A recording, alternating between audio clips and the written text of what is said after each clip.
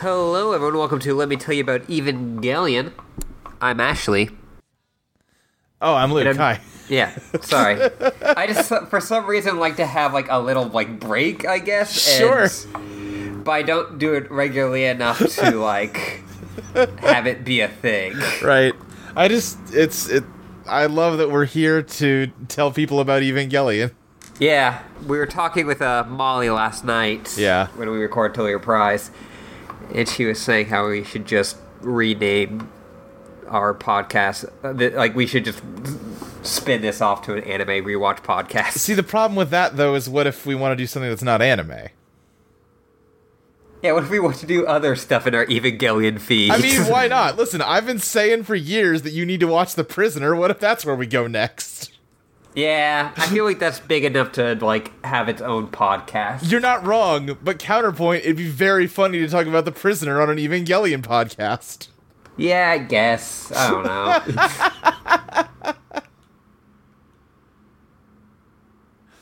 How you doing, Ashley? I'm doing okay. I was playing some games earlier. Yeah.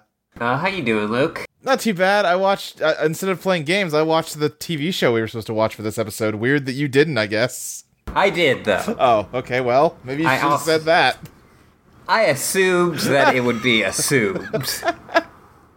And clearly, there are just two asses here. Clearly. That's what apparent from episode 1. Yeah, true. We watched more Fooly Cooly. We did. FLCL. Yes. And we were kind of we were talking about it a bit before we started recording, but yeah. Hoo boy. Okay, so when I saw Fooly Cooly as a teenager, yeah, I definitely thought that the second half, the second 3 episodes, was the stronger half. Absolutely, yes. I don't know if I think that anymore. I also don't know if I think that anymore. Which is weird how that goes. Yeah, I said last time, episode 2, like, that was my favorite of those 3, and I'd have to see how I liked these 3, but it might be my new favorite. I think episode 2 is my favorite episode of this show now. Yeah, and I think that episode 4, which used to be my favorite, might be my least favorite. That's interesting. I still like episode 4. I think I understand where you're coming from, and we'll get into it. Yes. I think episode 4 was probably my favorite of these 3. Because I have some guesses about why you didn't like it, but I feel like it was doing something with that stuff more than the other ones were, even if the others didn't go as hard in that direction.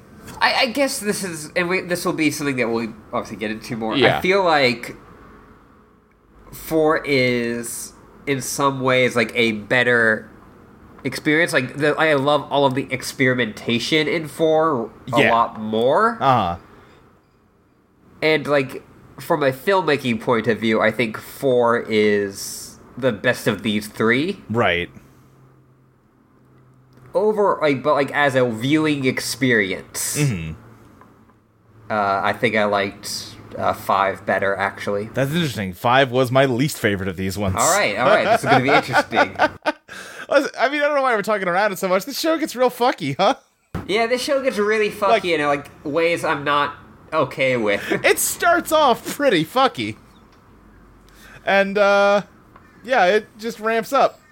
Yeah. Yeah, it's lot of stuff about characters having sexual feelings towards one another that are not age appropriate. No. And like, we should just maybe, do we want to just dive in here? You finish your thought, and then we'll get into it. I was gonna say, well, okay, to some extent, in the one direction of like the kids lusting after adults, like, you know, sure, that happens. That's a thing that happened. We talked about it with Evangelion. It's a very weird thing to, like... Yeah. Because it's a real thing that is, I feel like, every kid experiences, like, lusting after, like, the babysitter or the teacher or whatever. Sure, right, that's, yeah. It's... I don't know if fiction should go fully as far as this one does. Right, well, because the other part of the second half of it that this show dares to do is having adults lusting after kids. Yes. In a way that, There's a lot of that in this fourth episode. Nuh-uh, no good. Don't like it. It's not great. No. Like, in the most explicit parts of when Masato lusted after Shinji, and lust is even a strong word for that. Yeah, I would definitely contest the use of that word. I'm just trying to, like, Sure. bridge this gap. It was seen as a bad thing. Right. When Ano sexually abused Rei, it was seen as a bad thing. Wait, when Ano? Oh, I mean... well, when Gendo. Yeah. When Gendo sexually abused Rei, it Sure. was seen as a bad thing. Right. Yeah, This wants to feel like that it is in some ways a romance. Haruko is just a pedophile. Yes. In a way that, definitely really didn't pick up on that as a child. And in a way that is not really commented upon in the fiction. Well, here's the thing. Yeah, it is, but all the commentary comes from a character that you're not supposed to trust or like. That's true. It's like in Iron Man 2 when the guy that you're supposed to... who's like, hey, I don't think that Iron Man should, like, privatize world peace. Yeah. Is a Nazi. Right. Great Iron Man 2 pull. Listen. I'd like a few months ago re-listened to all of MCU, and I was like, yeah, that was a weird thing they did. I deeply appreciate that you like that MCU podcast I do so much. I'm just saying I don't know if the average person can pull the plot synopsis of Iron Man 2 from their memory all that readily. Yeah, that's fair. I don't think that anyone is really big into the MCU. I don't even think MCU fans are big into Iron Man 2. That's also true. Yeah. They should be for Justin Hammer. Justin Hammer is amazing. What if Justin Hammer was the weird eyebrow guy in this? Oh, man. Yeah. Yeah, if he just walked into that bakery and was like, hey, kid, you want some ice cream? I imported it authentically from Los Angeles. It's real Italian ice cream. Yeah. I brought this spicy fish egg from Hawaii. We are so far off track. Alright, let's get to episode 4. Let's talk about episode 4. What's this one called? Full Swing? Full Swing. Yeah. Or Furry Kitty. Yeah, I think... Is that the joke of it, that every episode is, like, basically just Fooly Cooly? Not exactly. I guess Marquis de Carabas isn't. And also Brittle Bullet. Yeah, but, like, on the title card, it almost looks like it's written out on the title card, and it looks similar to Fooly Cooly. Yeah, that may be a kanji joke that I am not I'm wondering if that's enough to get. If the idea is that basically every episode is just Fooly Cooly. Either, like, in sound, like, either, like, a homophone or a homonym. Yeah, and there might be some translation of Marquis de right. Carabas that makes it Fooly Cooly. Yeah, I have no idea. But we open up on baseball. We do open up on baseball, yeah. Haruko is just knocking one right out of the park. And she apparently works for the Pillows team. Oh, I missed their team name. Great. Well, no, it's just, they have the Pillows. Her, like, number is the Pillows P. Oh, is it? That's good. Yeah. Yeah. It looks like they're cats. Gotcha. 'Cause they're catty. Right. Yeah. Yeah, I kind of forgot about this, like, quick little sight gag with these baseball players. Yeah. And Another weird, like, oh, that's an interesting choice. Yeah, huh. Just had to slip in a quick couple frames of homophobia in here, I guess. Yeah. All these characters with, like, lipstick and very full lips, but with, like, very obvious stubble. Right, and then, in the dub anyway, like, voiced with a very lispy voice. Yeah. Yeah. Mm-hmm. Weird joke. Getting off to a great start. Yeah, no, I started watching this today. I'm like, You know, I did just get done saying this was probably my favorite of these episodes. I did forget about this one shot near the beginning.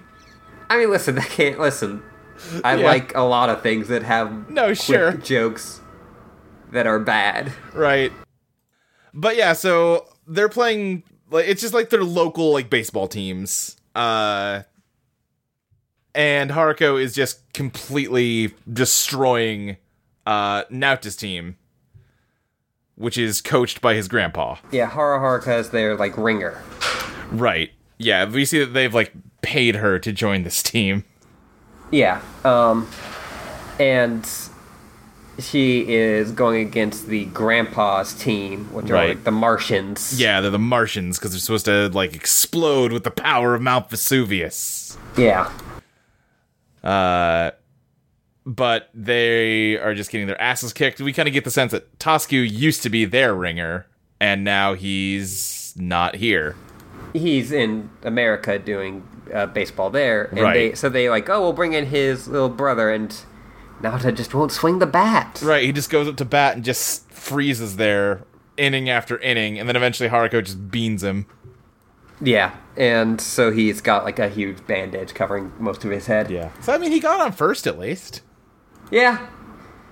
Probably didn't run. But yeah, so he just kind of walks away. Oh, all right, they're grumbling about it, and they see that Conti, who's cleaning up baseballs in the field, is, like, getting them in the basket from, like, way out in the outfield, and they're like, wait a second, hold on. What if we got a robot on our team? Yeah, there's no rule saying a robot can't play. There's nothing in the rule book that says robots can't play baseball. So they're like, yeah, this rules. Now we don't need this dumbass kid. They don't say that, but... Right, but, you know, now yeah. Yeah, Conti's, like, jumping 50 feet in the air to grab, like, home runs out of the sky. Yeah. And yeah, Naota just kind of wanders off and walks into Haruko, who is just, like, lecturing him about how he's got to swing the bat. Yeah, and posing provocatively. Yes, very much so. And it looks like she's, like, gonna hit him with the guitar like she's done in the past. He kind of, like, you know, shrinks away from her, but then she just puts it on her back and walks away. And he kind of seems disappointed that she's ignoring him. Yeah. Because that's kind of this whole episode is like, why won't this lady pay attention to me? Right, yeah. Why all of a sudden has she just stopped making inappropriate advances on me? We get, the also kind of ongoing symbolism in this episode is the, what's that called again? Like an electric meter. Yeah, the electric meter, and it's just continually going until it's not. Yeah, it's just, like, constantly going and going and going, which is kind of the first hint at the robot shit that's going on. Yeah. Because Naota comes home, and Haruka is like... We get into the weird sexual energy we were talking about already. Mm-hmm, yeah. Haruka is, like, laid out on the ground, just, like, twitching and squirming, while his dad, like, massages her with his chin. Yes, and there's just, like, a really gratuitous ass shot. Gratuitous and, like, very thoroughly animated. Yeah. Like, they were looking at a lot of reference material to get that shot right. Yeah. And she is making, you know, vocal inflections of, like, that it's supposed to sound like they're having sex. Right, yeah. And she makes a crack about, like, electric massages are great. Because she's basically just masturbating with this robot she built of his dad. Which is weird. It's very weird. You do see a shot of, like, there's a, like, power cord going from his butt to, like, an outlet. Where, like, if you're really paying attention, it's like, wait, why is this a robot, man? Yeah, it's like very obvious that he's Robot Man even Right. before like the reveal. But as a kid, I remember being very confused watching this episode. And then we see him start massaging like between her legs, Yeah. and she like pulls a kind of cartoony face with that. Right. And then they, like, Lady and the Tramp some from fried eggs. Which is just gross. The gooeyest food to do that with. Yeah, it's disgusting. Yeah. And then he starts saying like, "Oh, but I was the one you saw first." Right. And he, like, storms off. He goes outside and just, like, beats up the vending machine with his bat Yeah. to work out his frustration. And we meet a new friend. Yeah, this is Amuro, Yeah. who treats Naota as like an equal, but that's not Yeah. to show that like, oh, Naota's getting more mature. It's to go that, hey, this dude's super childish. Right. This guy pulls up on a less cool scooter than Haruko's Yeah. with these big, ridiculous, bushy eyebrows that, like, they're not, like, colored in. Like, the texture on them is, like, if I remember, like, scanned seaweed in and then, like, use that Yes. for the texture. They're just, Yeah, like, they're- gargantuan. They're nori, Yeah, like yeah. seaweed, yeah. And he comes in and he starts asking questions about Haruko while also asking about this new spicy bread they've got at his bakery. Yeah. And he's like he's like a Men in Black type guy. Yes, and he's like going like, oh, you don't like the spicy bread. Well, you know, like he's acting like he loves it. Right. He's like, no, but isn't it true that if you keep eating the spicy bread and fight through the pain, then you become addicted to it? Now just like, I don't... Man. Why you're being weird about bread, my man? And the guy's just like, you're playing it close to the chest. I get it. I see. That's very smart of you. Yeah. And it's like, what? You're just a weirdo. And he's like obliquely referring to like Haruka. Right. Saying like, hey, don't get too close to her. She's nothing but trouble. Yeah. You're a good, smart kid with a good head on your shoulders. Stay away from her. So, Yeah. well, she lives in my house, and So- she's, like... I guess fucking my dad now. So. Yeah. Just fucking my dad in the middle of the living room. I don't know how I'm supposed to stay away from her. Like, as he's saying that, you could hear Yeah. their noise, like, more sex noises from inside. Yeah. But yeah, so he buys some spicy bread and leaves, and it's like nighttime by now, and... Alright, no. Naota goes to talk to Mamimi for a while. Yeah. Because, And- yeah. He's still acting shade to her. Yeah, yes he is. But also, she's like, I want to leave my mark again, which is still weird. Yeah, she, like, tackles him and makes out with him. Still Yeah. weird. Then we get one of the weirder scenes of this episode. Where he's saying this that. bit's weird. I like this. Yeah. Like, this is good in, like, how it, like, makes no fucking sense. Sure. I mean, it Like, does, it does, but, like, but, not like- in literal terms. Yeah. Yeah. Like, in what is physically happening on screen. Yeah. Because it's like they're talking like Haruko and Naota are talking outside of the bakery, and they can't see each other's faces because of like a big banner in the way. Which, like, Naota, like, specifically moves behind so he doesn't have to look at her. Right. And she's offering to like give him like batting practice, like go coach him, so he can learn to bat. And every shot is just another weird thing where like you don't see Haruko's face, but you see her drop his dad's severed head in front of her. And then, Or, like, yeah, go you ahead. see a shot of Naota, like, over his shoulder, like, Mamimi's, like, eye is, like, right above, like, behind him. Right, and then, like, he cuts back, and Haruko is cradling Naota's severed head. Yeah. And yeah, And it's then, just like, yeah. And then, like, she's on him, and then, like, they're apart again. Yeah. Yeah, it's cool and it's weird. I like it. Yeah. It's good. And then they start practicing batting. Right. And she kind of, like, glomps onto him, and, like, he's showing him, like, like, whispering in his ear how to bat right. And it's a very, like, romanticized thing where it's like, Yeah. oh, you know, like, the batter, like, right before he makes contact, sees the arc of the ball in his heart. Yeah. And, like, she points his bat up at, like, a star in the sky, and she's like, there, you should aim the ball at that star. And he goes, like, well, That star's kind of flickery. Is that a star?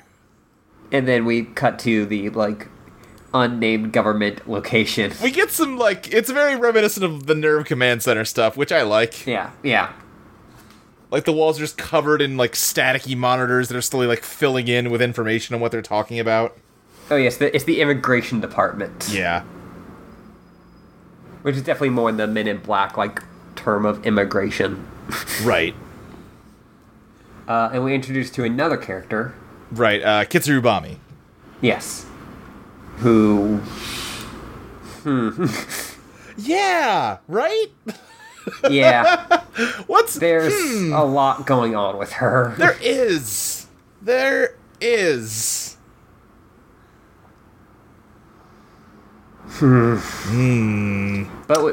right now there's not. Yeah. Amuro has, like, dissected the spicy bread. Yeah, he's just got it pulled open with a bunch of surgical tools. Yeah.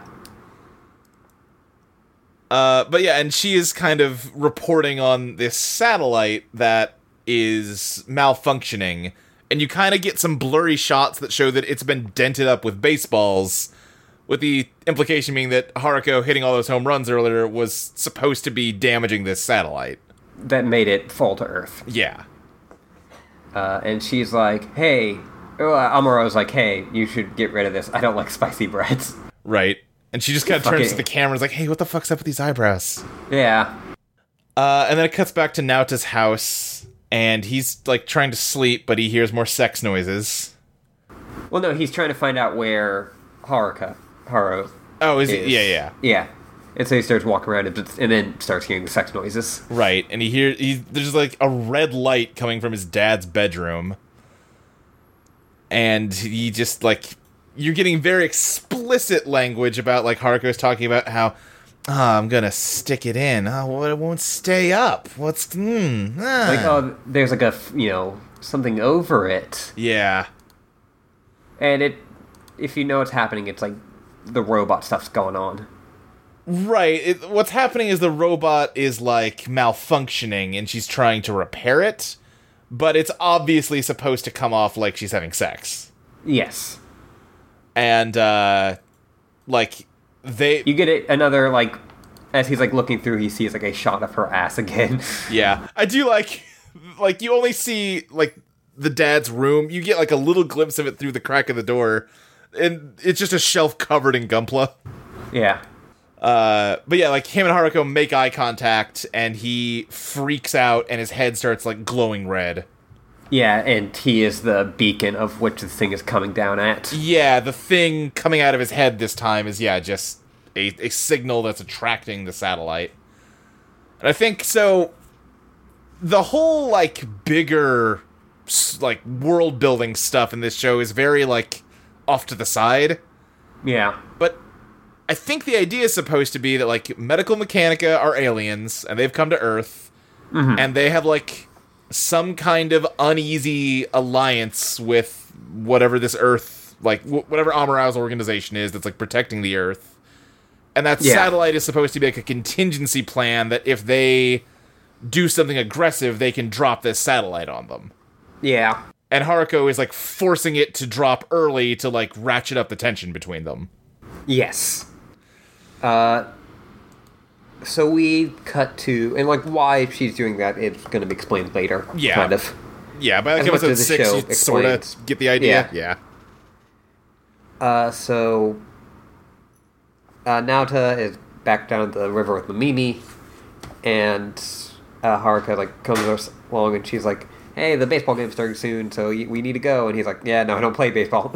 Right. Yeah, and Haruko just accuses them of doing perverted stuff. And they squabble a little, and Haruko eventually just says that Kanti is playing in this game, which gets Mamimi excited, and she jumps up to run off and watch the game, and, Naota just takes her panties. Yeah, they just think it's a really funny visual joke when a woman's underwear comes off. And she just... the implication that she just doesn't have it anymore. Yeah. Wish they stopped doing that. Yeah. Especially when they're underage. Uh-huh, yep. You said she's what, 16, 17? Yeah. Yeah. No good. Stop it. Knock it off. Anyway, your favorite episode. Yeah, because the other two are so much better in this regard. Yeah, I know, listen.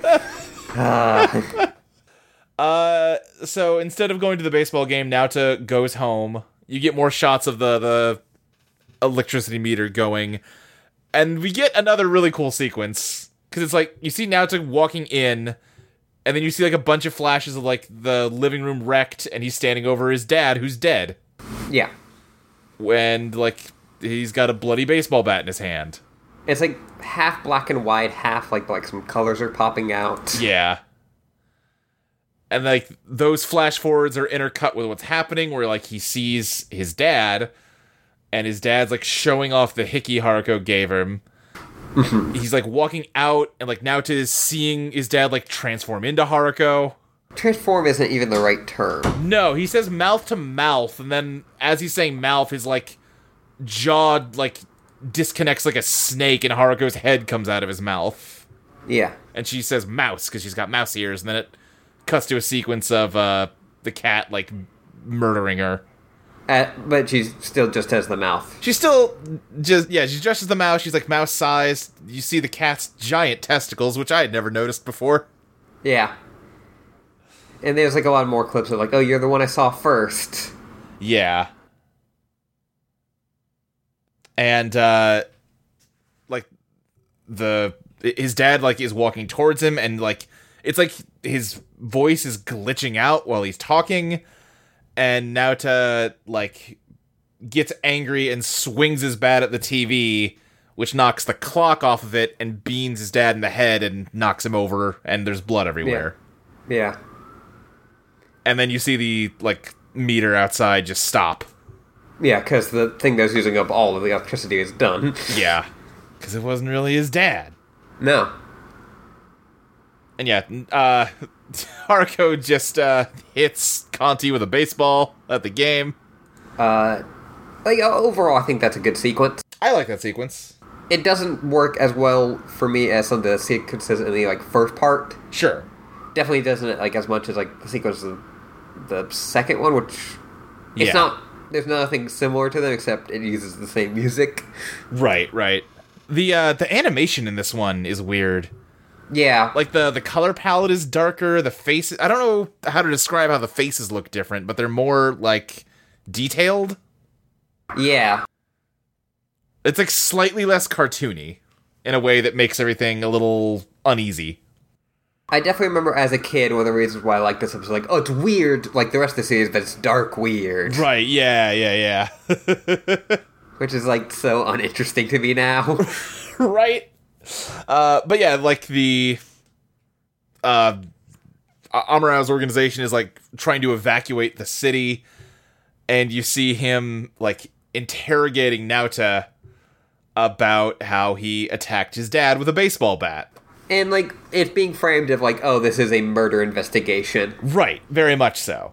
Yeah. And, he's just oh, hey, why'd you hit your dad with a bat? That had to have hurt. Gosh. It's and Naota's just denying that he did anything wrong. Amurao, offers him a cup of coffee, and he's you like sweet drinks, right? And it's, just keeps plucking... He puts, sugar in it. He puts 10 sugar cubes into this cup of coffee. It's, disgusting. Yeah.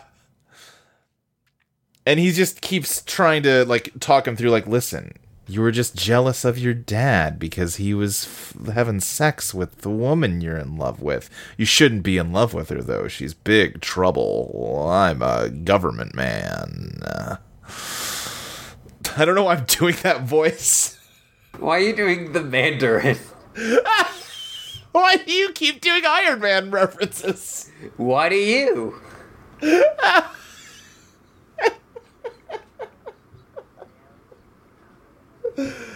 God. Anyway, yeah, Naota loses his temper and stands up really abruptly, which knocks the coffee over, and you see it's just a cup of wet sugar at this point. Yeah.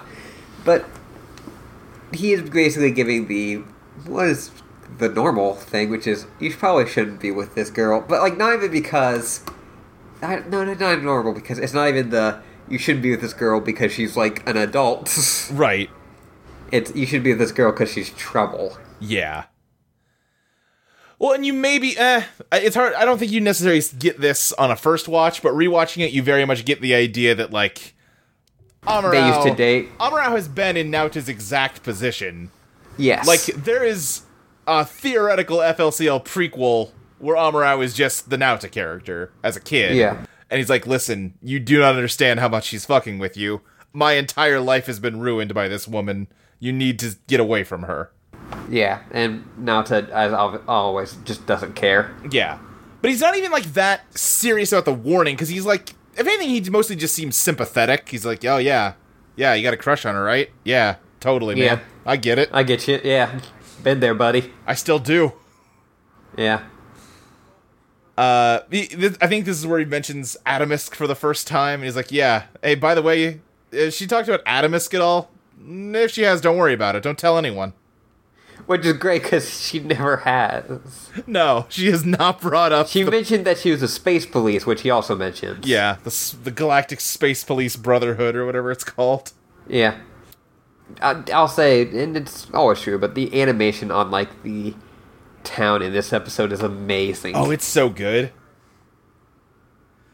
Naota gets, like, let go to go home, and sees that what he killed was just a robot.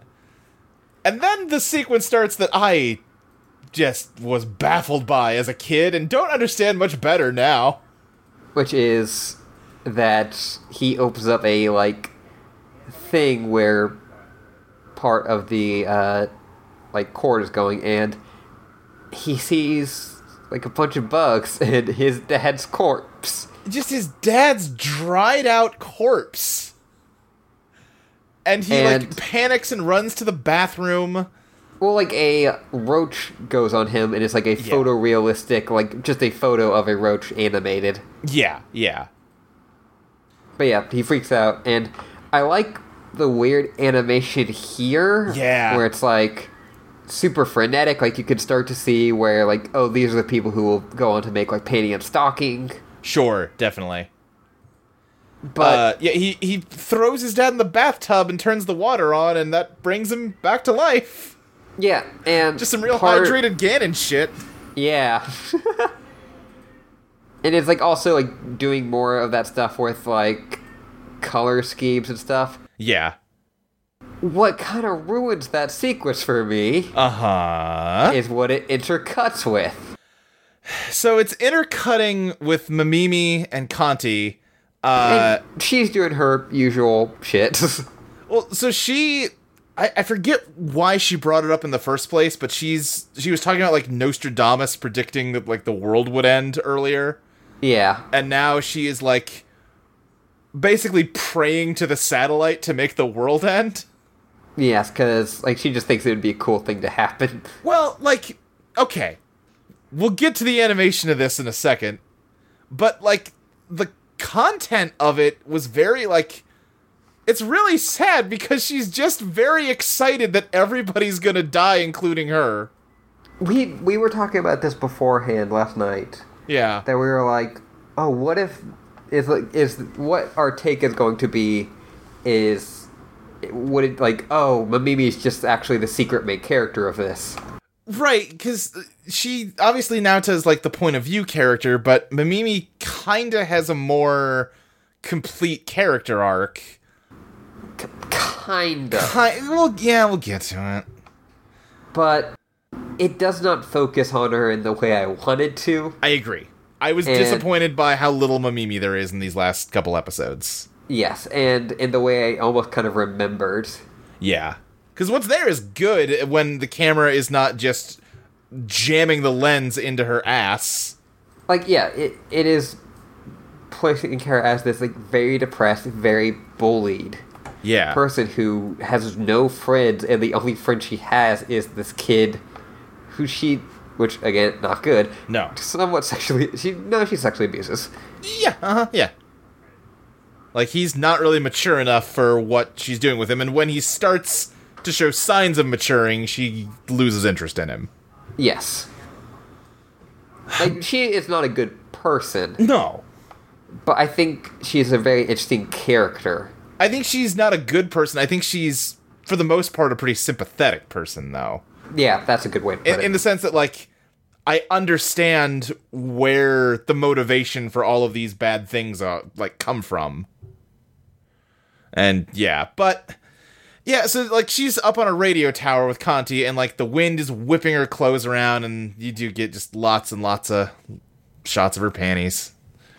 Yeah, and you also get, like, just a close-up shot of her chest. Yeah. Which I think that's more to show off her shirt, but, like, in context, it's, yeah. Yeah, like, when all the other shots are so sexualized, like, yeah, you'd be forgiven for assuming that one is, too. And also, like... It's right after the panty shot, and it's just a red star. Oh, sure. Which I guess you could say, like, oh, it's like Naoto's thing. Oh, yeah, I don't necessarily think it's supposed to be like, wow, this shirt. It's just more that, like, it's like a shot of her opening up her, like, jacket to show her shirt, you know? Yeah. It is not, like, jiggling breasts, but it is still weird. It is. Yeah, so... Naota has brought his dad back to life. He's hydrated Ganon. Mm-hmm. And his dad's talking about how Haruko wanted to use his head, and he was like, yeah, you got it, whatever. Yeah, whatever we need. But didn't work. And that's intercut with Amuro finally explaining a little bit of what's going on in this show, where he explains there's a phenomenon called NO, which is like a psychic power where, like... The dissonance between the right and left sides of your brains opens up like a portal in space, and you can teleport things through it. But it doesn't work with anyone, and like it shows like a thing of Naoto's dad and like no good over it. Right. Naoto's dad is just like pouring water over himself now, and then Haruka comes in on her Vespa, destroying the robot dad. Yeah. And there's, like, a goofy bit for this whole scene where, like, one of the robot's feet is just on her head the whole scene. Yeah. But yeah, so she comes in and now to ask, like, hey, the fuck? Yeah. What's wrong? Also, yeah, go ahead. In that bit of a flashback, Amuro, like, also says, like, like that, even if everyone... evacuated, that bomb is too big to to matter. Yeah, it's just going to kill everybody. Yeah. Yeah, Naota says, like, hey, what the fuck is going on? Right. He asks her what she is, and she says that she is an illusion of his heart. She's a manifestation of all his adolescent, sexual fantasies, which, like, she's just explaining the subtext to the show. Yeah. He's like, okay, but, like, for real, though. And he says, like, yeah, but, like, where'd you get that line? Anime? Yeah. So they talk about the satellite, and, Haruko hears that, Amuro wants her to stop it. Yeah. And she's like, yeah, I mean, it'll be expensive, but he's got it. And, I think, they just go off to go deal with it. And so, yeah, they, like, are going through with their Vespa up to the, like, height of the, Medical Mechanica building, which is the big iron. Yeah. Yeah, they go up on top of it, and Naota is, like, sitting down, and Haruko shoves the, like, shampoo shield thing over his head and jabs her hand into his head, and it's very bloody this time. Yeah. And they're talking a lot about... It's, again, a lot of sexual language where he's like, whoa, don't touch me like that from behind. And she's talking about how, wow, this is what boys feel like inside. And she starts to pull something long and wiggly out of him that ultimately turns into, like, a flying V guitar. And he's like, oh yeah, no, you need to go slow, otherwise I'll pop. Like, otherwise it won't pop right. Right. And then it cuts back to, like, the command center, and everyone who works there other than Amuro is a woman, and they're all just, their faces are just smeared in blood from their horny, bloody noses. Because they're really horny about the metaphorical sex that this adult just had with this child. Yeah, and how metaphorically big this little kid's penis is. Right, because, like, okay, if this story was about Haruko being a predator, which it is, yes, but if that's what it was going for, that would be some real dicey territory, but, like, you can tell that story, sure. There's maybe this isn't the right way to tell it, but, like, okay. But when you then factor in background characters who are also horny for the child, it really undercuts anything you're trying to do. Yeah, like, that's part of why these, like, this second half of this season really kind of sat badly with me, is the end thing isn't that, oh, it's bad that this happened. Right. That this girl was, like, sexually abusing you. Right. It's like, oh, someday we'll... Yeah, I mean, we'll get to episode 6, but yeah, I'm not a fan of how that plot resolves. If I had to guess, like, what thing I think would have aged worse... Yeah. Like, between Evangelion and FLCL, I probably would have said Evangelion. Yeah, and, like, there's parts of Evangelion that have aged badly. Yes. But FLCL just comes off as very, and again, this is kind of skipping ahead. Yeah. Comes off as very, like, unsatisfying in a lot of ways. Yeah, there's ways in which I think the ending does work, but there's ways in which it definitely doesn't. Yeah. Yeah. Yeah, again, we're getting ahead. Yeah, we got, like, an episode and a quarter to get to before we really get to that stuff. So the satellite is breaking apart. Right, it takes the shape of a hand throwing a baseball. Like, it's a giant glove. Yeah, which, for all the problems with this episode, and I'm liking it less the more we talk about it, but this whole sequence is fantastic. Oh, that is what I actually, like, one of my notes is... my last note is, I feel this episode's the worst one so far, but has a great climax. Yeah. And I think that's what, that really, like, puts forward, like, a really good thought. Right. Because, like, the animation is good, it's, like, a moment of Naoto, like, doing something. Right. It's kind of one of the only times he does something, like, makes active decisions and does things to drive the plot. Yes. Even though it somewhat doesn't matter in the end.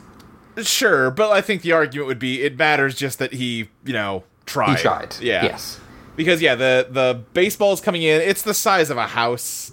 Yeah. It's literally like a nuke that just looks like a baseball.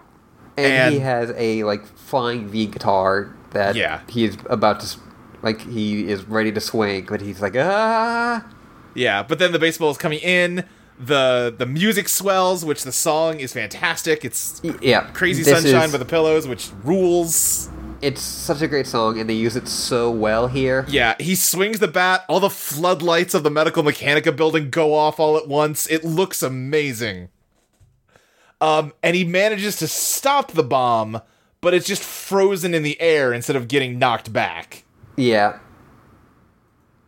And also, like, like, I've already yelled, but, like, he yells something and a, like, symbol appears on both him and Conti's head. Yeah, and it is... So it's the symbol of Atomisk, which, if I remember right, is, like, a stylized version. It looks both like a character that would be in Tosku's name and, like, the word for adult. And, yeah, that, like, flashes on his head, and he... is like holding the bomb back but can't do anything about it. The seams of it are starting to split and like energy is pouring out of it. And then Haruko appears out of nowhere and like hits the ball with her guitar also. Yeah. And together they drive it up into the sky. Yeah, and there's like all this destruction that is very reminiscent of Daikon 5. Uh-huh. Which, do you know what that is? I know that Haruka says it next episode. So Daikon 5 was Daikon 4, I think, was technically the first Gainax animation. Okay. But by just then, they were like, I don't even think they were called Gainax, they were just like a collection of students. Sure. And then Daikon 5, and Daikon is a convention, like an anime convention in Japan. They went this big animation to, like, open up their convention. Mm-hmm. And so they went to this, like, a student thing. And Daikon 4 was fun. It showed all this anime stuff. And Daikon 5 was this, like, kind of continued the story for what it was. Uh-huh. But was beautifully animated, really spectacular, and had this woman in a bunny suit riding on a sword around, like, all of these and fighting different, like, pop culture things, like everything from, like, Gundams and Voltron to, like, Darth Vader. I gotcha. And it's this beautiful animation thing, and, like, from the popularity of that, they would go on to make Gainax. I gotcha. Okay, cool. And so, like, Daikon is kind of an important thing in the history of that. Mm-hmm. And so it gets referenced a lot in Fooly Cooly.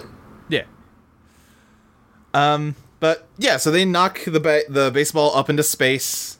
Even just the act of knocking it away does a ton of damage to the city. Yeah. Like, you see, like, just earthquakes ripping through all the streets. But, like, the sky goes from, like, the sky turned to, like, this apocalyptic red when the ball was coming in, and it just, like, wipes away into a normal night sky. It's very cool looking. Yeah. And Mamimi is extremely depressed that everybody's not gonna die. Yeah. And that Naota, like, showed some degree of assertiveness. Yeah. Some degree of autonomy. Yeah. Like, as depressed as she was when she got shoved into the river before. Yeah. She looks destroyed.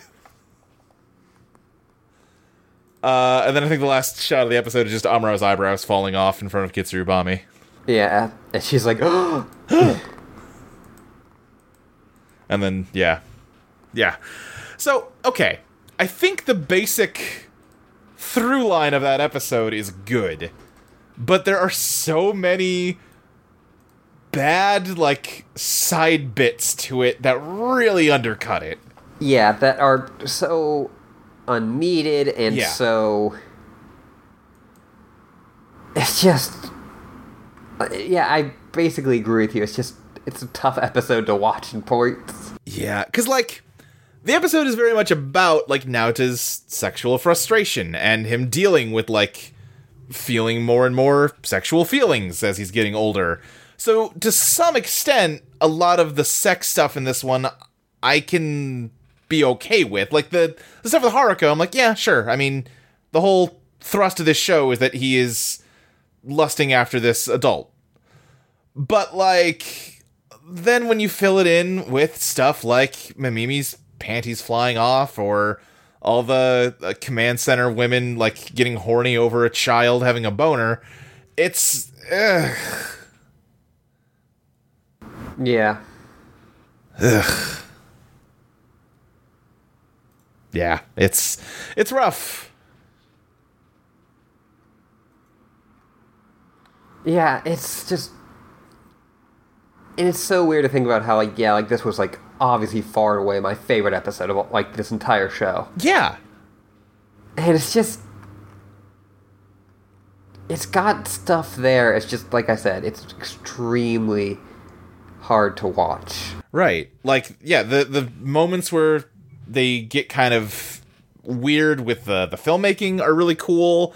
The final sequence with the baseball is, like, some of the best stuff in the entire show.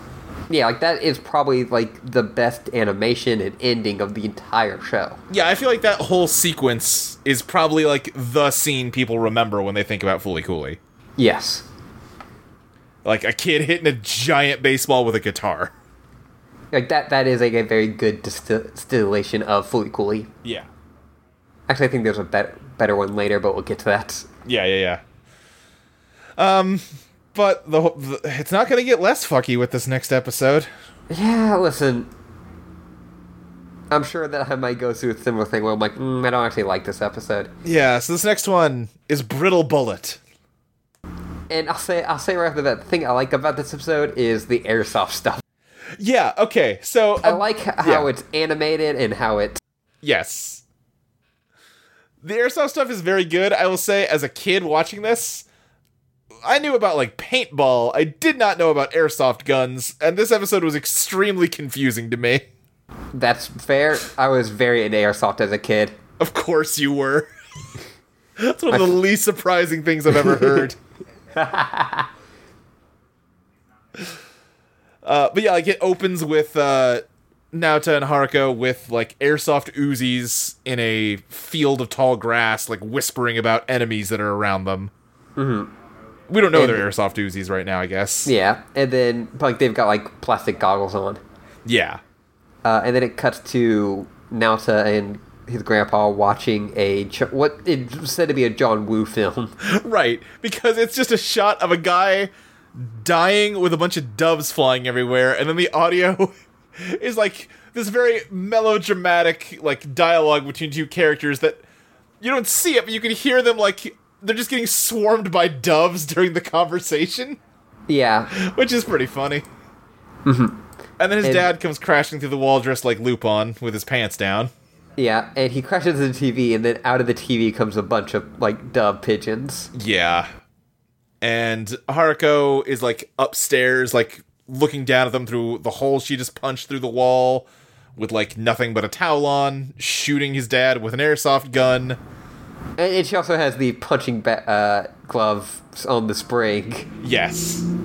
Which is, like, a very Lupin the Third thing. Yeah, it's the thing. If you haven't seen Lupin the Third, it's, like, in the opening title sequence, there's a shot where Lupin, like, dives out of his pants towards... Is it Fujiko? Is that her name? Yeah. Yeah, towards Fujiko's crotch, who's, like, the love interest. And it's just, like, a cartoon boxing glove comes out from between her legs and, like, pounds him into the wall, and it freeze frames on that. Mm-hmm. It's a very famous shot.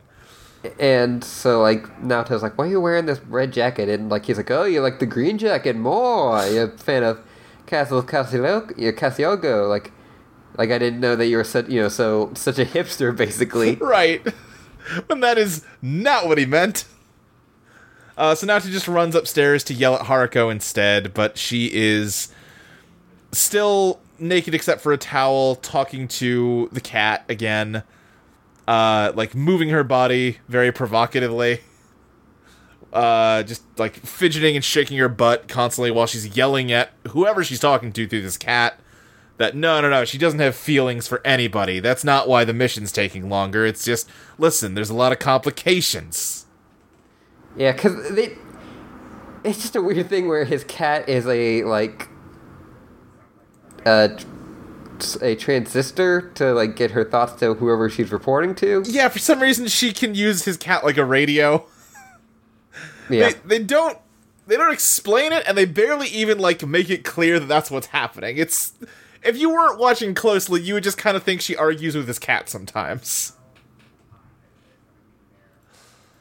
But then he yells at her to get dressed, and she puts on, like, a goofy, like, Elvis Presley costume with a giant pompadour. Yeah, and she starts listing off different, like, rock bands who are, like, Rage Against the Machine, Red Hot Chili Peppers.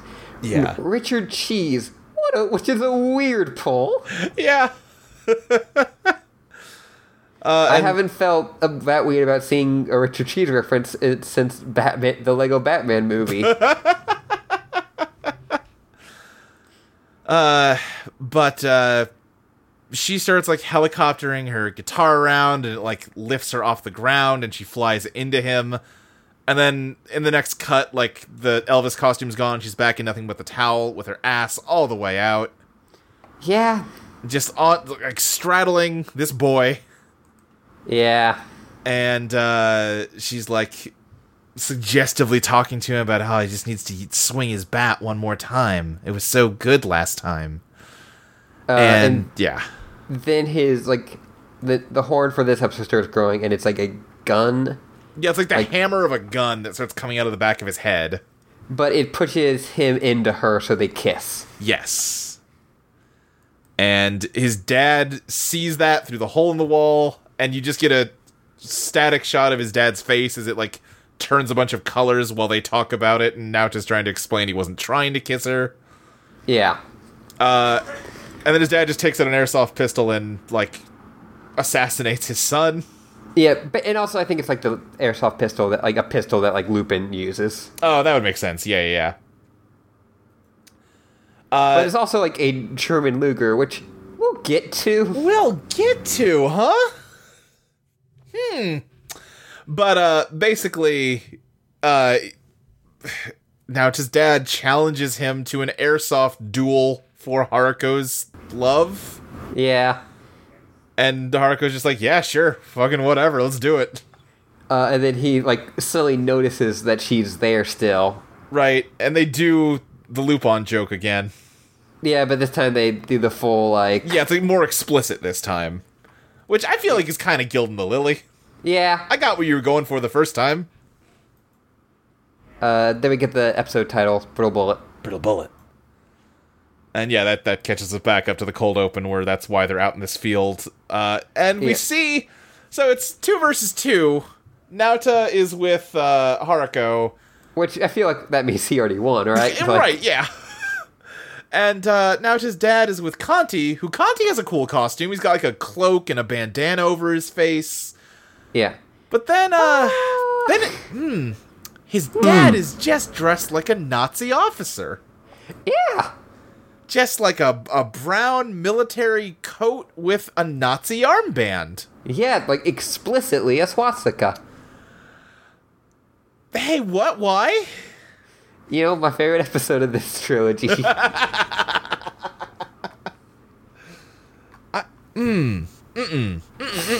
It's bad. It's weird. Yeah. And I don't like it. Yep. Me neither. And yeah, he's got a very long pistol that he is stroking in a way that looks like he's jerking it off. Because subtext isn't something this show knows how to do. Yeah. And then, yeah, I just, in all capital letters, just wrote, forgot about the Nazi armband. Yeah. Yeah, me too. And so then we cut to Mamimi watching this. Yeah. And she notices that Kitsurubami is, like, also kind of in a weird disguise. Right, yeah. She's got, like, a cool cape and a tall hat. Yeah. I'm sure this is another anime reference. That wouldn't surprise me at all. I do, like, yeah, you see maybe, like, overlooking the gunfight happening down below, and she just looks very depressed. Yeah. And then she sees Kitsurubami, and she's like, what? Okay, what? This is too weird for me to be depressed about anymore. Yeah, okay, what's the fuck's going on? Hold on. And then we cut to Amuro, who is talking about, like, they're trying to find Kanti, basically. Yeah, she has a gigantic sniper rifle, and she's looking at Kanti, and they're talking about how no, it's fine. He's only blue. He's not red. Yeah. And this is kind of another famous sequence from this show where... speaking of Nazi imagery...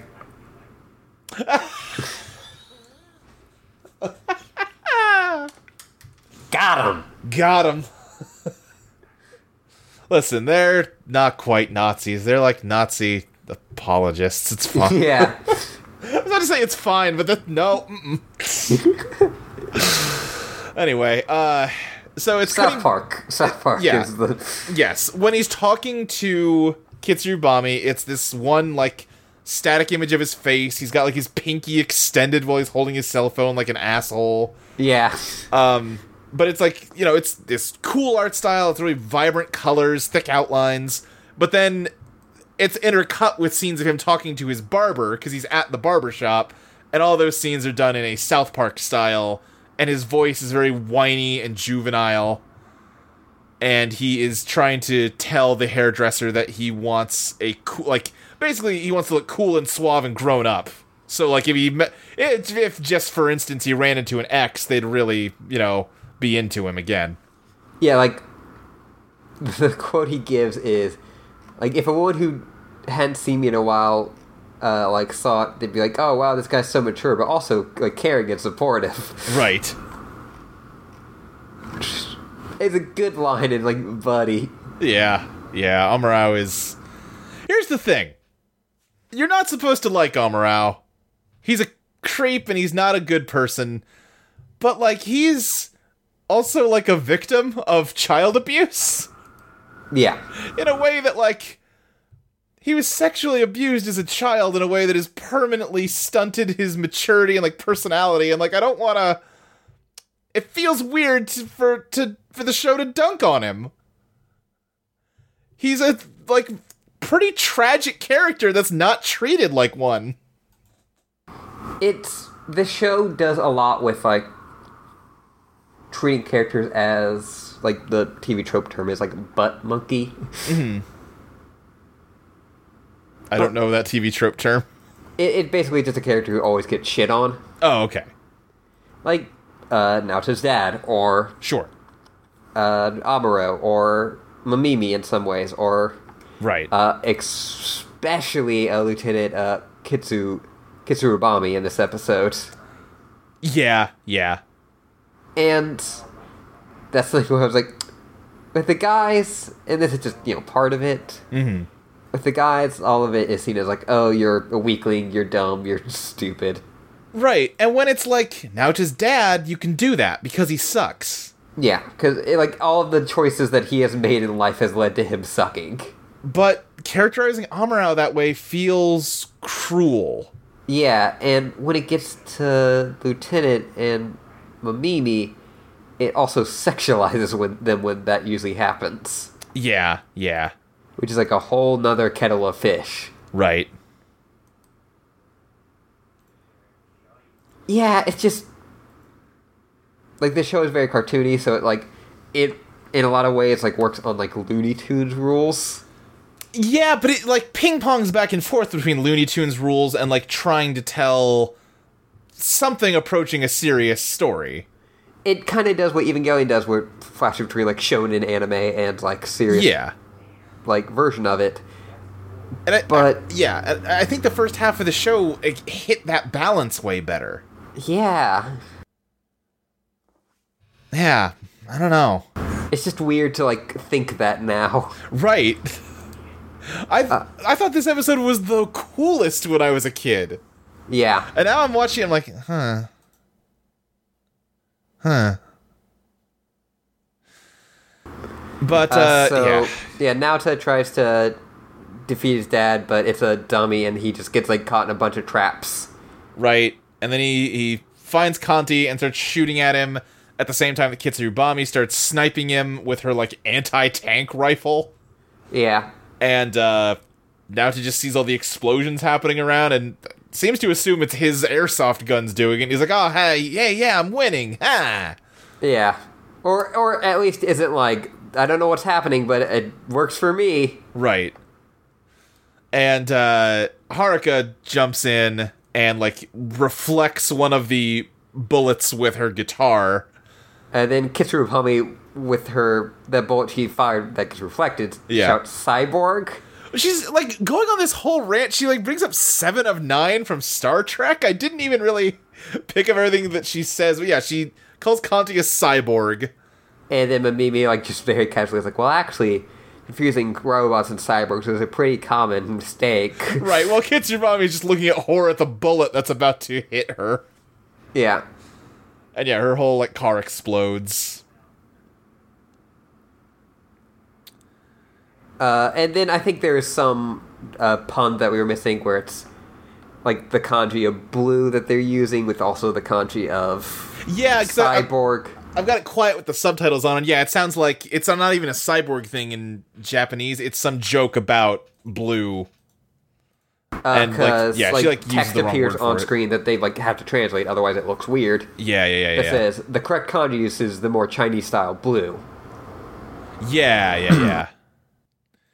But yeah, it ends up with, like, Kitsurubami and Naota's dad getting, like, thrown into the river and just, like, they float downstream. Naota starts chasing Kanti and, like, shooting at him, but then he gets hit by a truck. Yeah. And he's still shooting at him while he's flying through the air after being hit by a truck. Yeah, it's a somewhat cool moment. Yeah.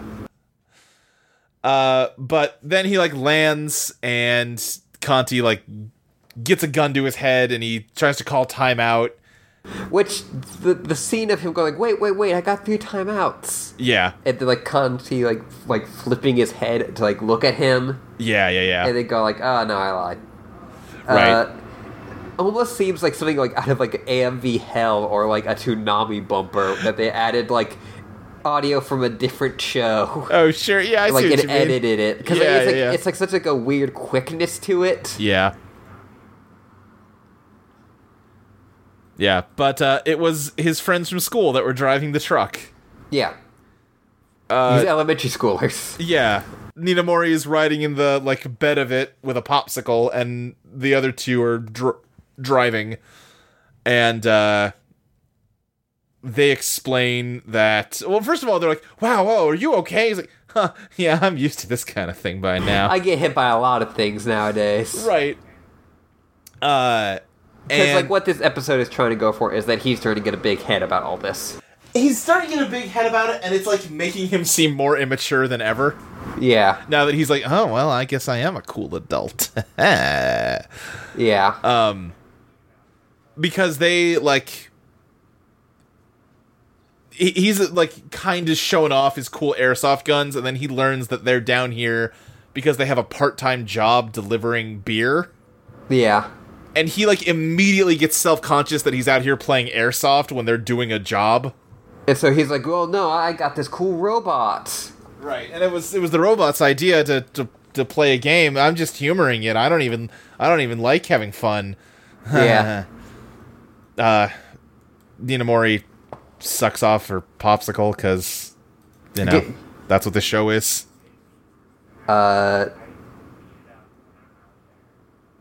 Again, Ninamori sucking off the popsicle is a ... interesting thing. Yeah, uh-huh.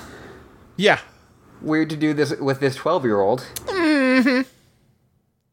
It's really a damned if you do, damned if you don't, because it's really weird and creepy to do an adult, sexualize an adult on this show when the main character's a kid, and it's like, well, that's not okay for all kinds of reasons.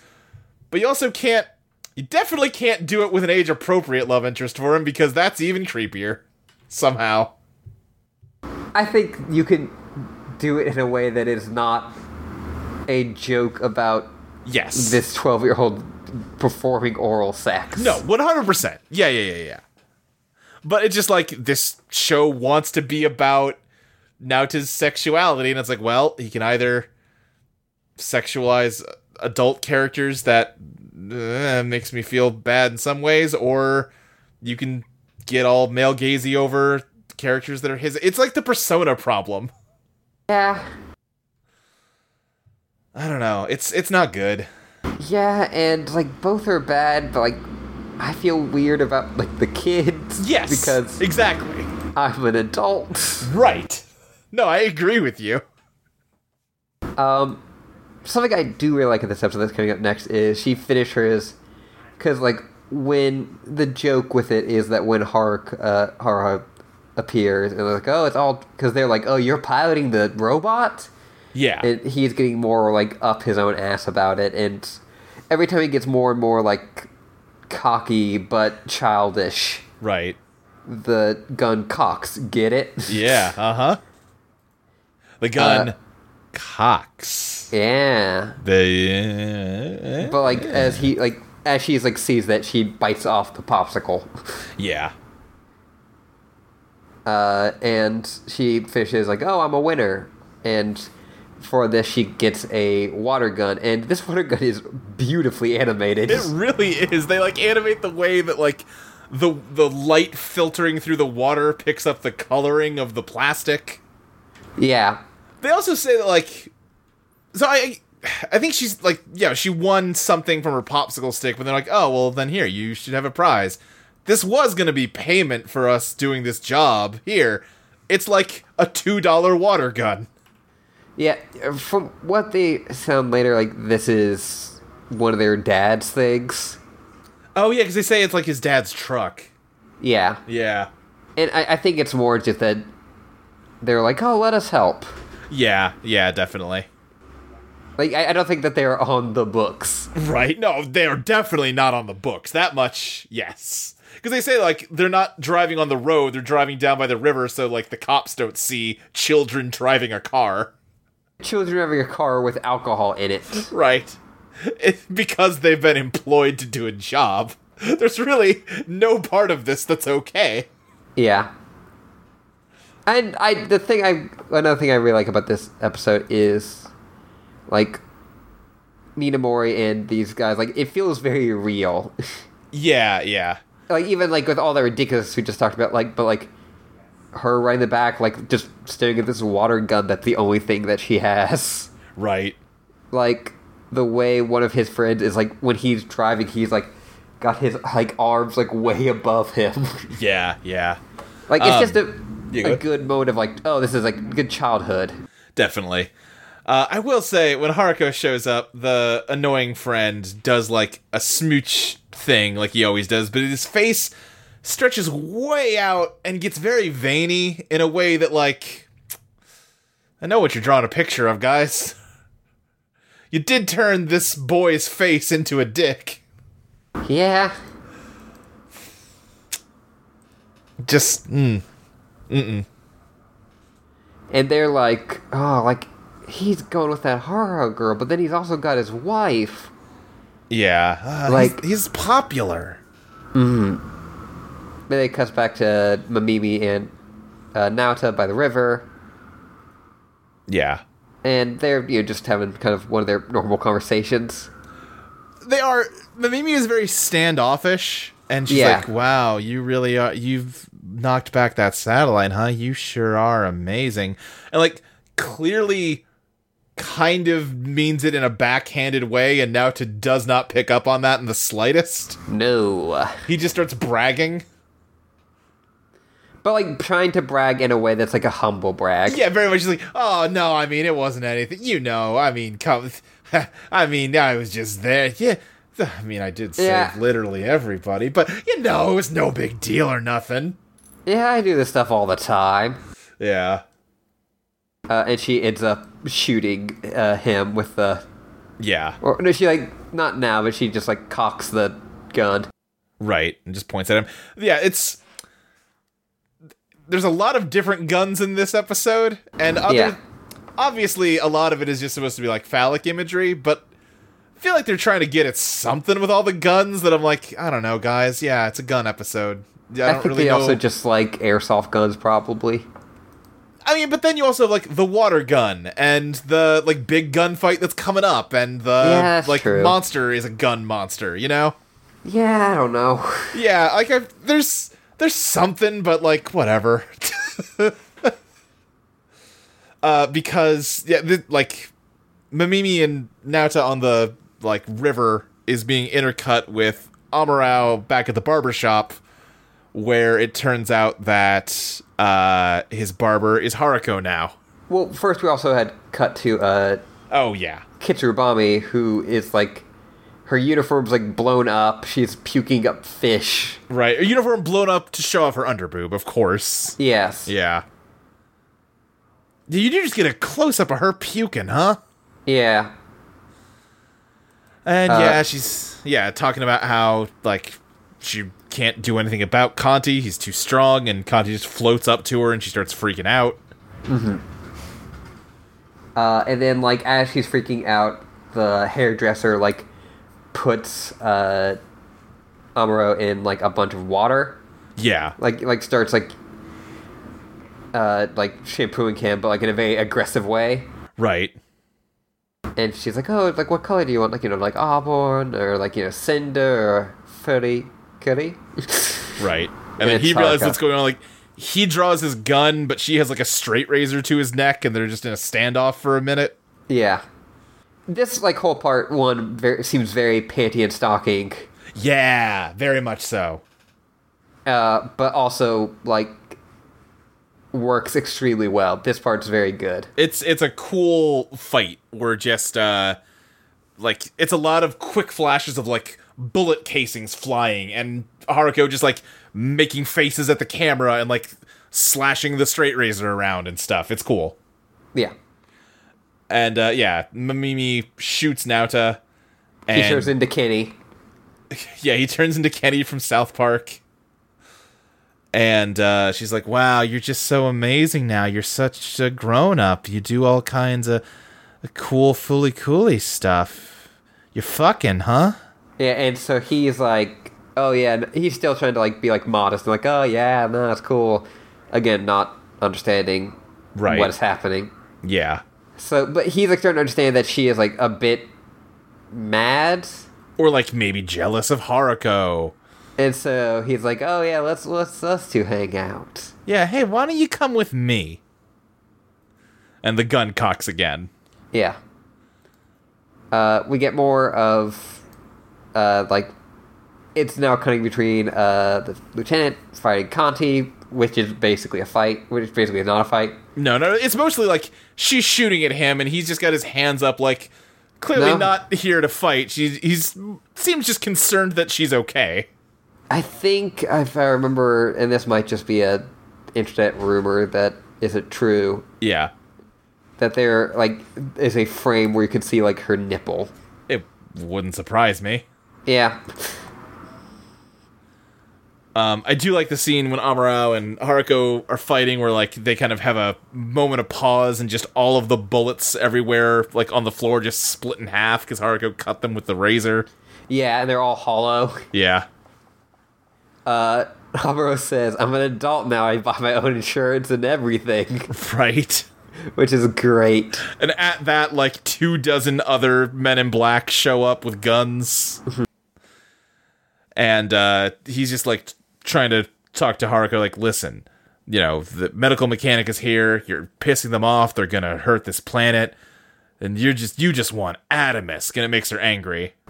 Mm-hmm. And they all start shooting at her, and she just, like, Neos through the bullets. Yeah. And, like, dudes are just bursting through the walls with machine guns, and she's just shooting everybody. Yeah. A lot of murder in this one. The one I specifically like is them bursting through the door. She just fires into the door, like, splitting it in half. Yeah. But what Amuro, like, the most important thing that Amuro said was that when Conti's red, he's the Pirate King. Right, yeah. But yeah, Haruko murders all of his henchmen. Yeah. And he's just left standing like, well. And yeah, now he just goes, you can't be real. Yeah.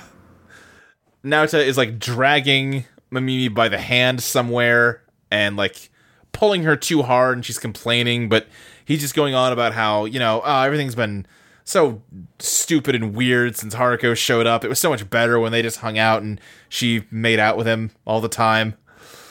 So, you know, he just wants to set some time aside for them to hang out.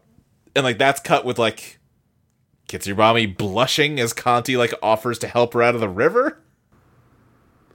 Yeah, and so like she's like, yeah, like, oh, you're only like this because of Haruko. Right. And he finally like he goes like, oh, I know you like me too, and she kind of is like not into it. Right. She's like not even really acknowledging what he's saying. He has brought her to, it says Cafe Blue. It looks a lot like a love hotel. Kind of. Like it's just this very tall pink building with like a neon sign. Mm-hmm. And he's just telling her like, hey, no, we should get something here. Come on. And she's really just not having it. She's not even looking at him. And he eventually just grabs her and tries to kiss her, but he's not tall enough to reach, and she's not bending down. Yeah. And he's which like... is, like, out of all the weird stuff that's happening in this, yeah, is a pretty good, like, of what it is going for. Very much so, yeah. And, like, he is yelling. He's, like, throwing a tantrum about how all of a sudden, like, no, I know you like me, too. And she just, like, a look flashes on her face, and she's like, oh, jeez. This has not been okay. What's been happening here? Yeah. This is a child. She has a moment of, like, realization, like, this is not the person I liked. Yeah. Like, it's like, very much, the more he yells about how he's a grown-up, the more childish he looks. Yeah. And, like, that's also the other thing, like, that's weird about Mamimi is, like, there's also the possibility that she was also, right, like abused as a child. Yeah, that relationship is just not elaborated on. Yeah. But, yeah, The hammer finally goes, and we get another Mamimi panty shot, don't worry. Right, because a giant dick comes out of Nauta's head and, like, shoots between her legs and throws her skirt up. Yeah. And it just grows and grows and grows into a giant cowboy monster robot. And then we get back to Conti and the lieutenant, and she's got hard eyes for this giant kid dick. Uh-huh, she sure does. That seems to be her main role in this story, is to let us know when we should be horny for the kid dick. Which is a terrible sentence that I hate that I said. Yeah. I hate also that I said something similar. Uh-huh. But that's just what the show is. That's what this show is. And it sucks. Yeah. Amuro and Haruko, like, stop their fight when they see the robot. And Amuro is freaking out because Haruko is pissing off Medical Mechanica. And he's mostly pissed, like, out of sorts because he lost his eyebrows. Right. And he starts acting like a kid because of this. Yeah, well, she calls him a primitive monkey, and he says that's discriminatory language used against, like, species from underdeveloped planets in a way that's like, oh, it's funny that, you know, he'd whine about PC stuff, right? Yeah. Yeah. She starts waving her guitar around like a wand in what I'm guessing is an anime reference. Well, it's, like, just this general, like, anime transformation, because she transforms into the Daikon 5 character. Right, but, like, the spell she's casting, whatever, like, opens up Amuro's Ano channel, but, oh, it's just so small and, you know, ineffectual, not like Nauta's, and just a tiny little guitar comes out of his head. Yeah, because he's got a tiny dick. Right.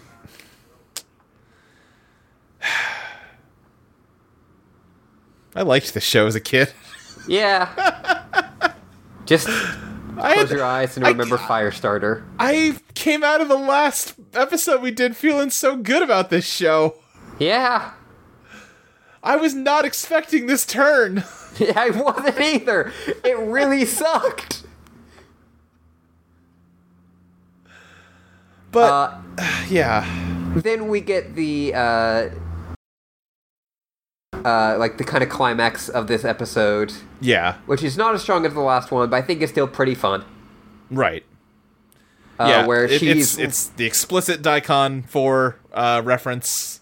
Yeah, she says Daikon 5. Yeah. She is riding in a bunny suit on her, like, in a bunny suit, like, on her guitar. Right, and she's using the tiny Amuro guitar like a slingshot. Like, the two, like, parts of the flying V are just, like, the sides of a slingshot, and she's shooting stuff at the monster with it. Mimi asks for Naoto's brother, and he's like, no, I'm the one saving you. No, I'm here. I'm me. Right, which again, as a kid, I'm like, oh, this is so cool. This is like, he's taking charge. Oh, this is great. But, like, that's not even what the show is saying. No. Like, he jumps into the robot, which this is the first time he, like, willingly jumps into Conti as opposed to, like, just getting eaten by him. Get in the robot now, Tom. Right, so it is, like, he is, like, showing agency in a way he wasn't before, but again, he comes off like a petulant little boy. Yeah, like, he's doing it to try to prove something that is, like, not what he's accomplishing. Well, and he gives this whole speech about how, like, how dare you be yelling for my brother, I'm the one who's gonna save you from this. He is not the one who saves her from this. No. He completely blows it. And then the giant robot, and I like this giant robot a lot. It's really cool. It's like this very tall cowboy with, like, a trench coat that goes from its, like, hat all the way down, and then as they're fighting it, it keeps having more arms under the coat with guns. And, like, at one point it does a flip, and you see that it's actually just a giant hand with little hands on every fingertip. It's a really cool design. Yeah.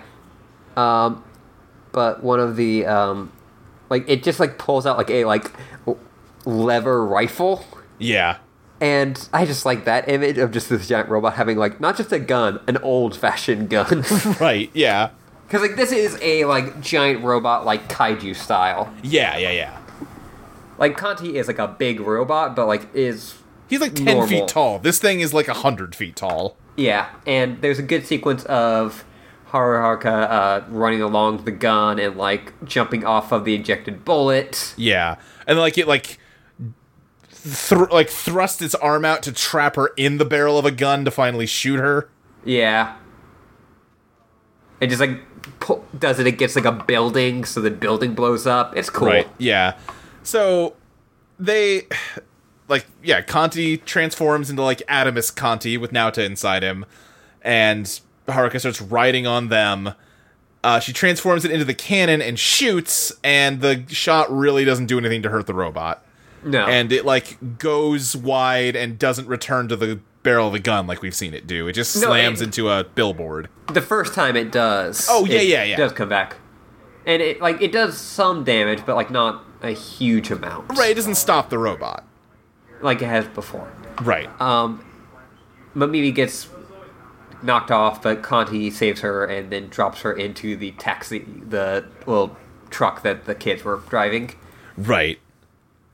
And then Conti, like, a huge laser shoots out of his face, and it's very cool looking, because he, like, wraps his hand around the laser and squeezes it, and, like, it molds into the form of a guitar. Yeah, and then also the thing you're talking about earlier, where it hits the billboard, the bullets. Yeah, it, like, there's a billboard for, like, that John Woo movie they were watching, and it's just, like, a gun barrel pointed at the viewer, and, like, Did you see what it was called?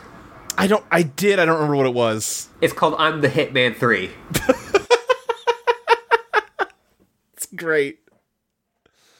And yeah, like, the bullet, like, jams right into where the barrel of the gun is on the poster. Yeah. But yeah, Conti uses Adamisk's guitar, which freaks everyone out, and just immediately just destroys this robot. It, like, blows a hole through it, and it goes tumbling and, like, smashes into the Medical Mechanica building and lands kind of wrist side down, so it's just a giant robot hand sticking up into the sky. Yeah. And the plant starts, like, shooting out smoke everywhere.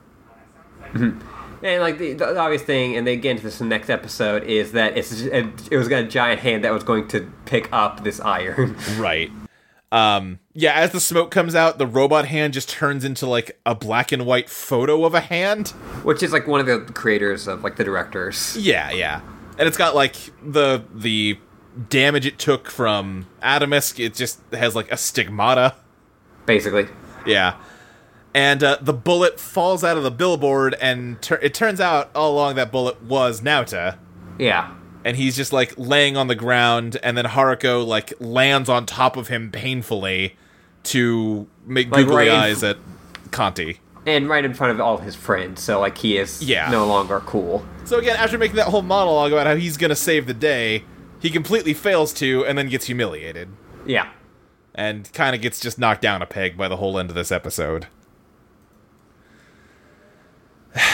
The last, like, third of it's cool. Yeah, that's basically the rest of these episodes. The fight's good. Yeah.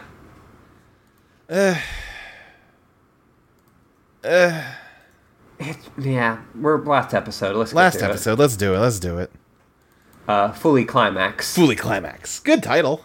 Yeah. We get more of the teacher, who I like. Yeah, the teacher's great. Yeah. She's, like, another, like, person who gets shit on a bunch, but also she's not, like, super sexualized. Right, yeah, she's the only woman on this show that isn't. Yeah. But she's just a really funny, like, character. Yeah. She's very, like, Nichijou almost. Yeah, you know what she is. I forgot if we said something similar to that last time. But... We might have, I don't remember. But she's giving a lecture on how to use chopsticks, which she can't do. Yeah.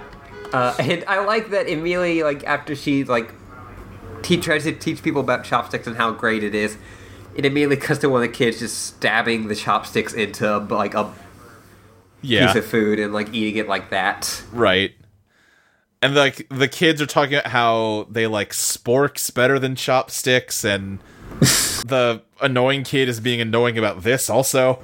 Yeah, this also felt like very like actual like childhood.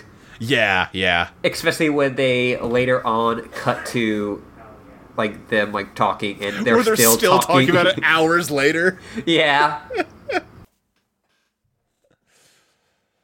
And Naota just is clearly depressed, and he just gets up and walks out of class. Yeah. And he gives this... Oh, go ahead. No one, like, stops him. And, like, no. Everyone's like, where he's going, like, to get some more sparks. Right. And he gives this very melodramatic monologue about how ever since the hand landed next to the Medical Mechanica building, it's bellowed out smoke nonstop. It's completely consumed our city to the point where the outside world doesn't even exist anymore. It feels like every day here is a lifetime of slowly dying. Yeah, like, and then, like, maybe that's where Conti and Haruka, like, they went outside from, like, away from this town where nothing ever happens. Right. It's like, okay, fucking kid. Jerk off motions. Right, yeah. We cut to the immigration services, and Amuro is, like, exercising and hands, like, his water bottle to Lieutenant, and Lieutenant accidentally drinks some of it. Right, which... And he's like, oh, no! Right. She's horrified that she, drank out of the same cup as him. And he's, like, they're talking about how it looks kind of like a hand about to grab an iron, but isn't that kind of, like, obvious? Isn't that, like, really over-the-top, blunt imagery? Yeah. And I was like, yeah, but that's what the show is that we're in, so don't worry about it. And they start talking about, like, smoothing out the wrinkles of the brain. And it's like, oh, well, you better hope they're not going to do that, because that's how we think. Yeah. And they're looking for, like, a core that that escaped from. Yeah. And then...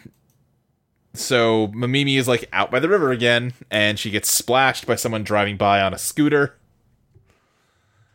And she's looking for Takun the cat. And she can't find where he's gone off to. And she just looks depressed and lonely. Yeah, like, to the point where she's, like, no longer caring. It's, like, raining heavily, but, like, she doesn't care about her umbrella anymore. Like, she's just like, fuck this. Yeah. Naota finally gets to pick his own damn drink for once from the vending machine. He gets black coffee because, again, asshole. Uh-huh. And, like, his friends see that Mamimi's down by the river and looks kind of, like... lonely, and they're like, hey, like, oh, you should go hang out with her. Right, and Naota just ignores them and walks away. Yeah. And they only refer to Mamimi as Naota's wife. Yes. Which is, like, feels just like, this sucks. It sure does. Like, I mean, it sucks in a way that it's meant to. Yeah, definitely. She's hanging out under the bridge trying to get a cigarette to light in the rain. Which is also, like, an extremely famous shot of this show. Mm-hmm. And I wrote in my notes, oh, great, a Mamimi-focused episode could save this. Right, yeah. Which, this is definitely the most Mamimi-focused of these three. It still isn't, though. No, you're right. It's not. So she is, sitting under the bridge, and a little robot friend comes up out of the water. Yeah. And there is a very cute animation of her, like, sidling up closer to it to get a closer look. Yeah. And it, like, she, like, breathes smoke on it. Yeah. And it starts, like, dancing around and, like, acting very, like, hyperactive. And she's like, well, you're a peppy. Yeah. It's extremely good. Yeah. And Naota's walking around drinking his coffee. And Omurao, like, calls out, like... drinking bitter drinks now, huh? That's the taste theme for this episode. Okay. Yeah. Well, here's the thing, though. Your brain needs glucose to recover from having a bunch of shit pulled out of it, so you should really be having 10 to 20 cubes of sugar in that coffee, buddy. And he somehow got his scooter up into, like, one of those, like, pipes you see a lot of.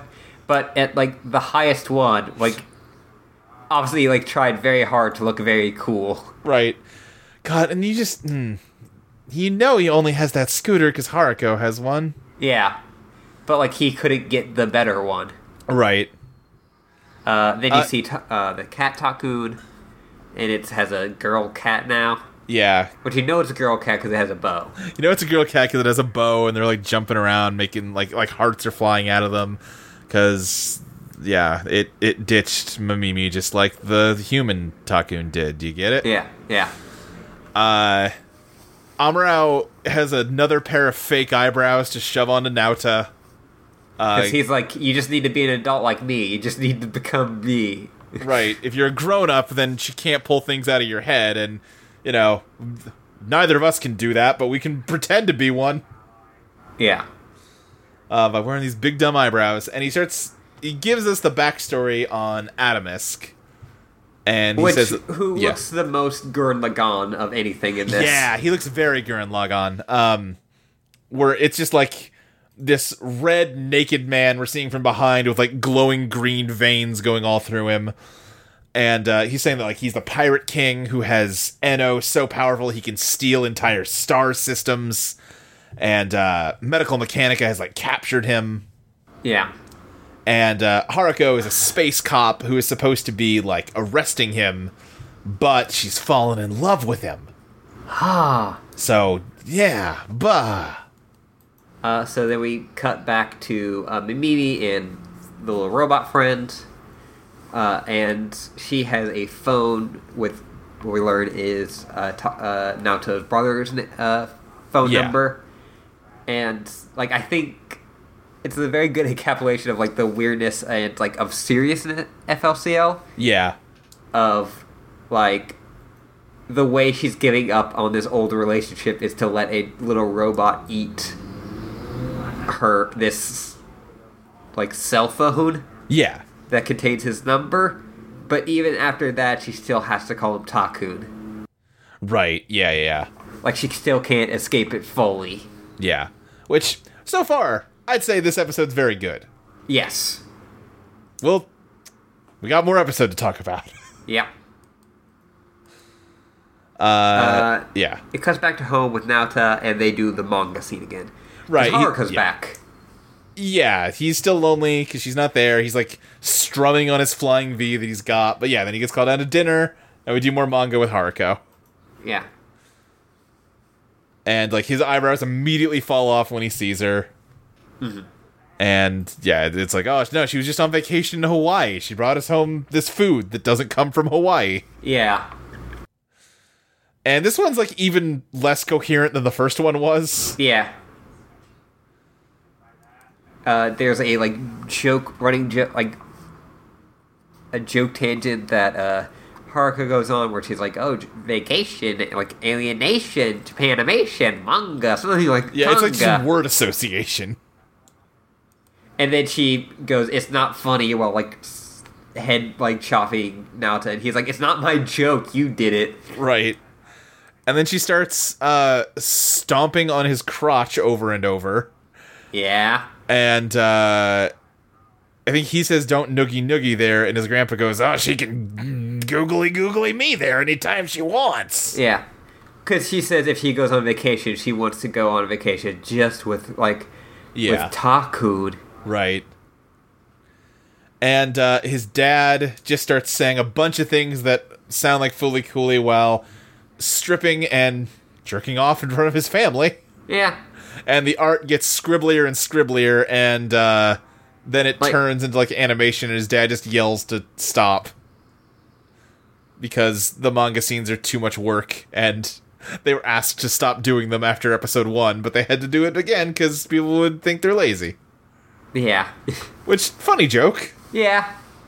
And Naoto's still like, what are you fucking talking about? Right. And his dad just like gets real close up on him and is like, "All right, buddy, here's a moment of truth. You gotta tell us all. What does Fooly Cooly mean?" And now just like, "I have no idea." And he's like, no, you're the main character of the show. You have to know. That's how this works. Yeah. And, like, I think that was, like, the thing used in all of the ads for Toonami. Yeah. Haruka tries to hit Naota, and he dodges it, but then he gets hit on the second try. Yeah, and then it just, like, zooms out while they all just, like, fight. Yeah, and Superman appears. Superman's just there, don't worry about it. Yeah, don't worry about it. Yeah. Naota's in the bath, and you can just hear him, like, all the people talking. Yeah. And there's, like, some shots of, like, a red light and smoke, and then it cuts to them at night, and he's, like, talking to Haruko, even though he thinks she's asleep. And then she, like, pokes her head over the top of the bunk. It's like, ah, dang it. Yeah. And, yeah, go ahead. Yeah, she's go ahead. like, hey, come with me. We'll be in a relationship. Well, she says, like, do you want to... I'm leaving again. Do you want to come with me? Do you want to throw your whole life away and come with me? And he just says, why are you being so nice to me? Which, like, she wasn't. No. And, like, even she, like, he's like, buddy, I wasn't. I was pointing out that it was a bad idea for you to come with me. And then he starts crying and is like, oh, why did you go? Yeah, and, like, yeah, hugs her and just, like, cries into her shirt. And it's like, this is the point where, if it was weird already, but, like, now you're really putting a point on, like, the maturity difference between the two of them, you know? Yeah, like, he is acting like a big sister has gone away. Yeah, exactly. But the show will not treat them like big sister. Nope. And little sister. Well, yeah, and little this is... brother. Right, yeah. And this is kind of like, you get a long shot of, like, Haruko's face, and, like, this is maybe the one point where she's like, maybe I shouldn't be, like, exploiting this child's, like, vulnerable psychology. I mean, I'm gonna keep doing it, but maybe I'm a bad person for doing it. Yeah. So then it cuts back to Mimimi, who has collected all of the, like, cell phones of all of her high school classmates. Yeah. Like, 2 whole bags of them. Right, yeah. Literally, the only time we've gotten any proof she's gone to school a one time. Yes. Was to, steal all her classmates' cell phones to feed to the little robot friend, who is, like, turned into a little robot dog now. Yeah. It's very cute. We get some scenes of Hara and Naota, like, on a mountain, but, like, we don't hear anything about it. And it cuts to school, where they're having, like, a gym day. Right. And, like, the kids are talking about how Naota's, like, been missing for, like, several days now. Yeah. And, Ninamura just is like, well, he should just, like, talk to his parents about his feelings and then cry, like I did with my parents. And everyone's, like, amazed at the idea that someone just dealt with their emotional problems. Yeah. And she does a cool jump. And everyone's very impressed with her high jump. Like, oh. Yeah. Again, low. They clear the low. She clears the low bar, like they clear the low bar of not sexualizing this moment. Right. Yeah. And yeah, Amuro and Kitsubami are looking at, like, the chunk of the hand that got blown out, and they're saying, well, it's missing the actual core of it. It must be up and moving around on its own. Yeah. So, like, if you don't get it, that it's the little dog friends. Yeah. And Amuro is just like, yeah, this is really bad. Medical Mechanica is gonna, like, kill everybody if we don't, like, resolve this situation. Yeah. It comes back to the mountain with Naota and Hara, and she gets this giant jumbo, but, like, kind of bad ramen, and then she instantly makes him switch with her. Right, because he got the good brand that, like, he didn't get as much of it, but it tastes better. And, yeah, they just have a conversation about how, she's just so selfish, and, you know, that's gonna come back to bite her someday. And she's like, yeah, well, I mean, when it does, I'll just deal with it. I get what I want right now if I act this way. Yeah, and you know, having the bad thing can even be fun, too. Right. We cut back to Mimimi, who is like, oh, you need some more food, and so she is now having it eat bicycles and scooters. Yeah, it's like outgrown cell phones, so now she's feeding her robot dog just, vehicles. She's got, like, a little, like, pocketbook of like addresses and stuff. yeah, of like everyone who's ever bullied her. It's good. All of this Mamimi stuff for the majority of this is very good. Yeah, I think this whole episode so far still pretty good. Just like that shot of like they're under this flickering light Yeah. while she's like, and it's just very like almost like watercolory in the background. Right, and then there's like a very ominous shot of like her face that like the only light source is her cigarette. Yeah. And it's like there's no like no one's getting hurt in this scene. It's just this robot dog ripping apart this scooter and eating it, but it's like the way it's like animated and shot makes it feel very violent. Yes.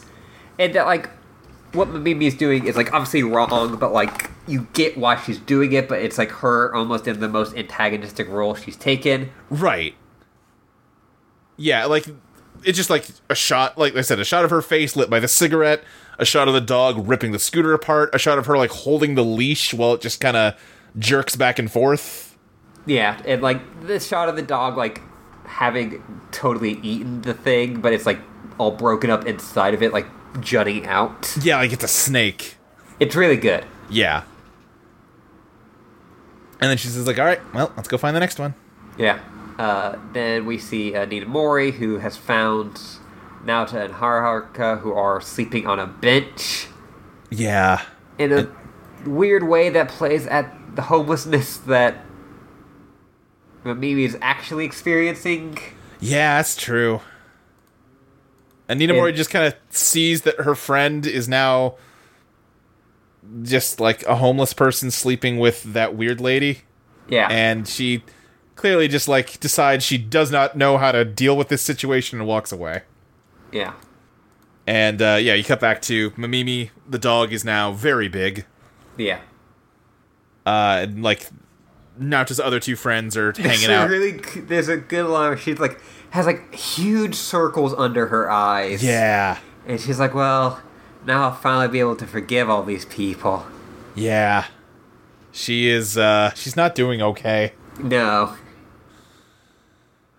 But yeah, Naota's other two friends are like hanging out by the truck from last episode, talking about how I think they say every scooter from like downtown upward got eaten last night. Yeah, which either maybe gets bullied a lot by everyone, right?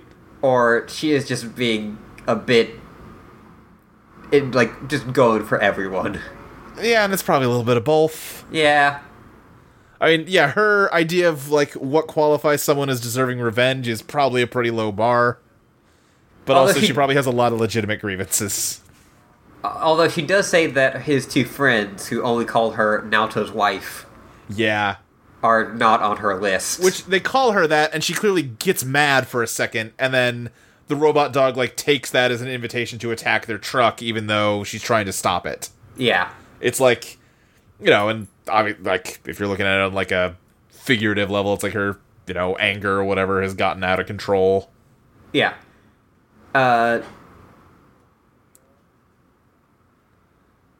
It's, yeah, and I still am liking this.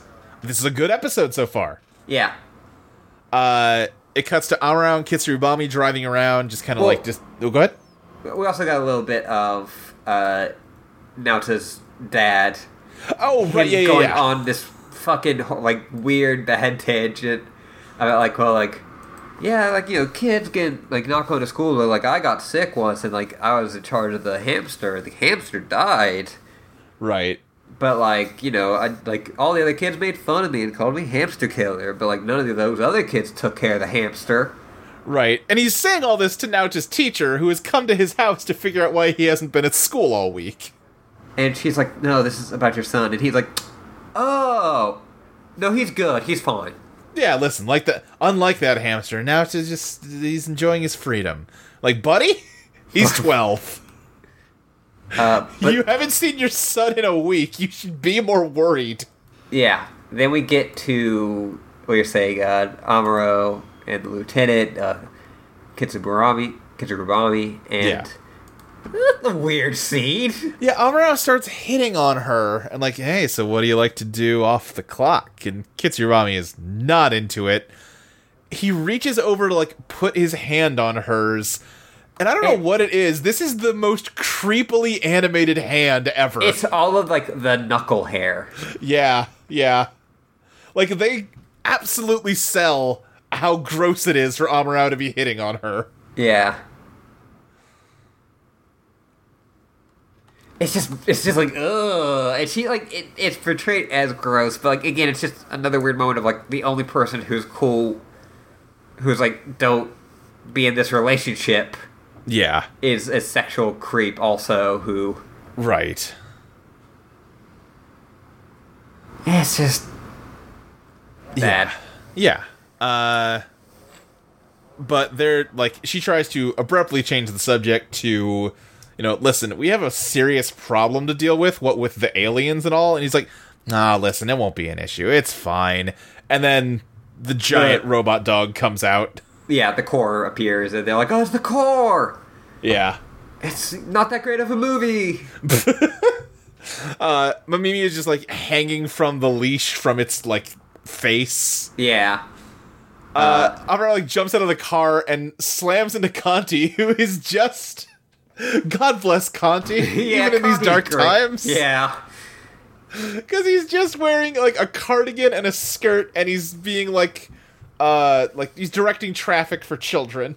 He's being, like, a crossing guard. Conti has never been a bad character in any of these episodes. No. He's only been cool. Conti's the best. But it turns out Conti's actually bad, because the, like, weird brain things come out of his back and attach to the core, and the mouth in his chest opens up and becomes the face of this thing, and it turns out that Conti was just a component of it all along. Oh, dang. And so, like, everything's going crazy, and the factory is, like, goes into, like, high gear. Yeah. And so that wakes up Haruha and also alerts the teacher, who gets to see her new VW bug get eaten. Right, her second car get destroyed. Yeah. And, they see Mamimi and Amuro stuck to this thing while it's flying through the air. I love how goofy it looks when it flies. Yeah. Because it's like, it's kind of a worm, and it's just tilted at, like, a 20-degree angle, wiggling all its little appendages around. Yeah. It doesn't look like it should be able to fly. Haruha says it's the climax, the music kicks in. Yeah, it's the music that they use for, like, the next episode stuff, which is cool. And they all just kind of end up on the hand. The monster, like, won't go into the stigmata. It's, like, missing something. Yeah. And, Haruko and Naota show up, and Amuro, like, shoots down the moped. And I really like the animation of, like, the smoke clearing around his gun. Yeah, it's really good. Yeah. And then, like, he's obviously, like, much taller, like, takes up the entire thing, and then it cuts to Naota, like, at the, like, smoke clears on him, and he's, like, taking up, like, just barely the lower half. Yeah. And it's just kind of, it's the camera keeps, like, going back and forth between showing Naota, like, looking at Amuro, and then showing Haruko standing behind Naota. And, like, every cut, it's almost like they're simulating the idea of, like, the lens getting, like, what's...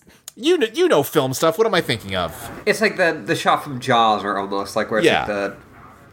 I forgot the exact, but they, like, zoom in the camera as they're, like, moving... They zoom out the camera as they're zooming in physically. Yeah. And Amuro is giving Naota this whole speech about how, listen, Haruko does not care about you. She's a manipulative, bad person. She is emotionally abusing you for her own ends, and you need to come over here with me away from the dangerous person. You're like, your heart's in the right place, but you don't understand what's going on, and you need to listen to me. Yeah. And he doesn't. He goes to Haruko. Yeah. Who, like, doesn't say anything in this whole scene because she knows full well what Naota's gonna do. Yeah. And so she, like, hugs him and tells him that, like, it's time for her to get what she wants but she's gonna need his help. And she bats him up into the air for the monster to eat so that, like, it can access Adamisk and, like, complete the hand. Yeah.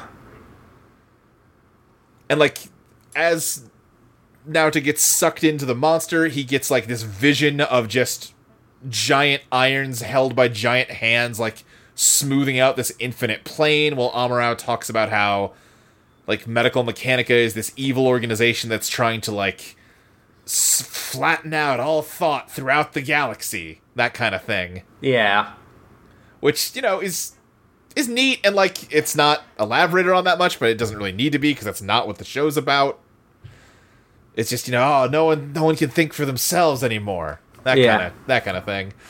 And Haruha's like, oh, I don't care about that. I just want Adamisk. Right, now that Naota isn't here, she's free to just completely reveal that, yeah, no, I do not give a shit about anything. Everyone on this planet can die, I don't care. I just want the Pirate King. Yeah. And, like, the hand moves, and it's, like, all, like, the photocopy, like, rotoscope kind of thing. Yeah, it's cool looking. Yeah. And it, like, goes to grab the iron, but it stops, like, just barely short, because Kanti has emerged from it and is holding it up. Yeah, like, fucking Asura. Yeah, and, like, Haruka's, wrist bracelet thing is, like, shaking like crazy. She's like, oh, it's finally here. But then, like, a red glowing energy Naota climbs out of Kanti's face. Also very Gurren Lagann. Yeah, it's very coolly animated. And he, like, the entire hand, like, gets, like, pushed up and destroyed. Yeah, and, like, he's got his flying V in one hand and Adamisk's guitar in the other hand. Yeah. And Haruko completely flips her shit. Yes. And we talked about this last time, I don't think she's in love with Adamisk. I think she just wants to, like, steal his power. I think that this is the moment where she is, like, it's kind of revealed that, like, oh, this is not a love, like, she's not doing this for love, she's doing this for power. Right, yeah. Like, because even, like, Amuro's, like, visualization of Adamisk is a sexy naked man, because in his mind, it's like, oh, he got dumped for Adamisk, but we're about to see Adamisk is a giant bird monster. Yeah. Well, and it's also going to what Haruka's character is, where she is just manipulating people and, like, in love for power. Right, exactly. Which, maybe not the best trope for, you know? Yeah. I mean, listen, of this show's sins, that's a minor one. And it would probably be better if there were, like, really great other female characters that counter that. And, like, I think Inamori Mamimi are good for when they're in, like, given the spotlight. Yeah, they just don't do enough in this back half. Yeah. But it looks like they're about to have, like, their final thing, and he combines both guitars into a, like, dual-headed... Right, but Amuro kind of notes that, like, he's only defending himself from Haruko's attacks and not fighting back at all. And so he's like, you need to fight back, you need to destroy her. Yeah, like, did you not see what just happened 2 seconds ago, kid? And he flies in with the guitars and, like, deliberately whiffs the swing and doesn't hurt her and says, I love you, and kisses her. Yeah. And then, with, like, a final burst of, like, adolescent sexual energy, Adamisk emerges from his head, and it's beautiful and cool looking. Its wings are waggling around everywhere. Like, the whole, like, buildings are being lifted into the air, and I'm sad. Yeah. It's not the right resolution. No. Yeah, it's not good.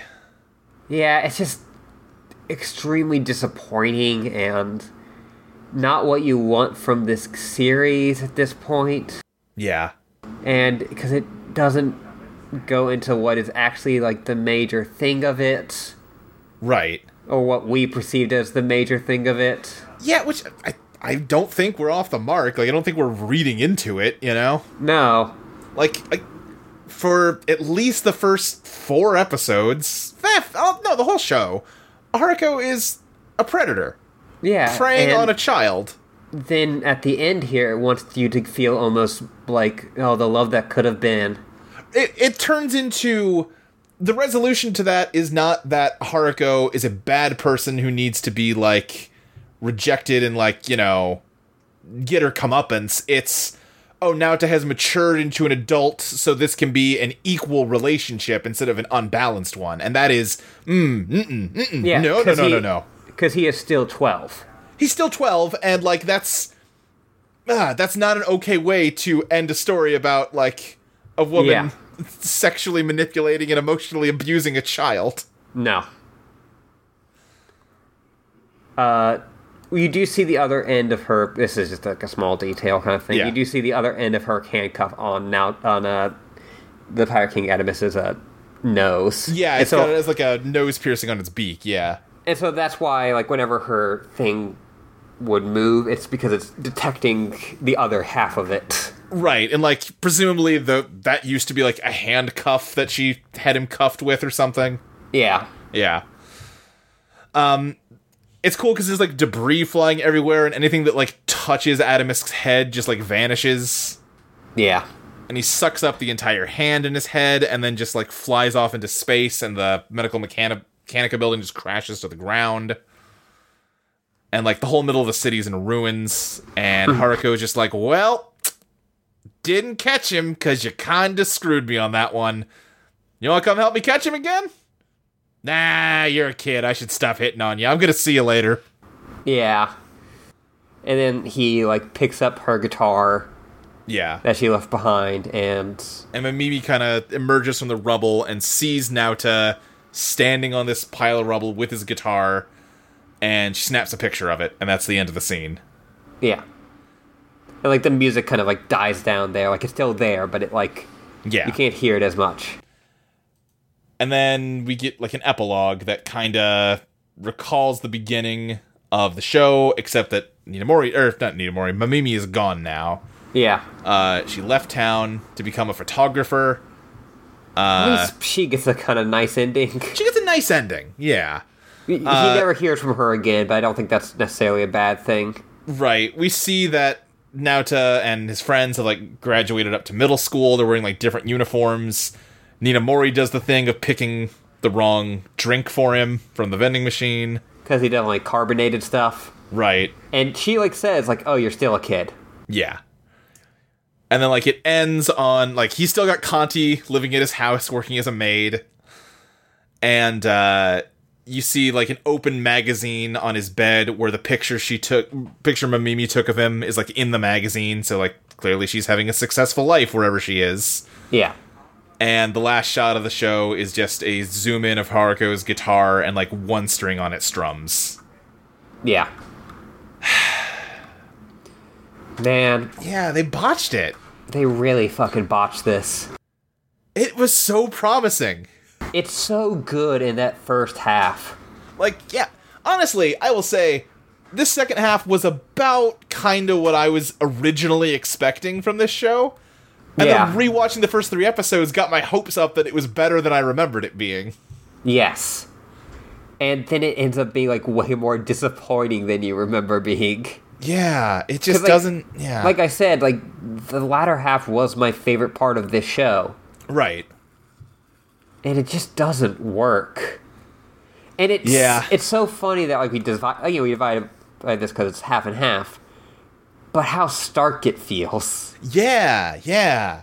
And I mean, obviously, the first half had problems also. Like, 3 does get into some of the stuff, like, we don't like with, like, the underwear jokes. Right. But I still think that 3 is a very strong episode. Yeah. With, like, a character that I like to see and character interactions I like. Right.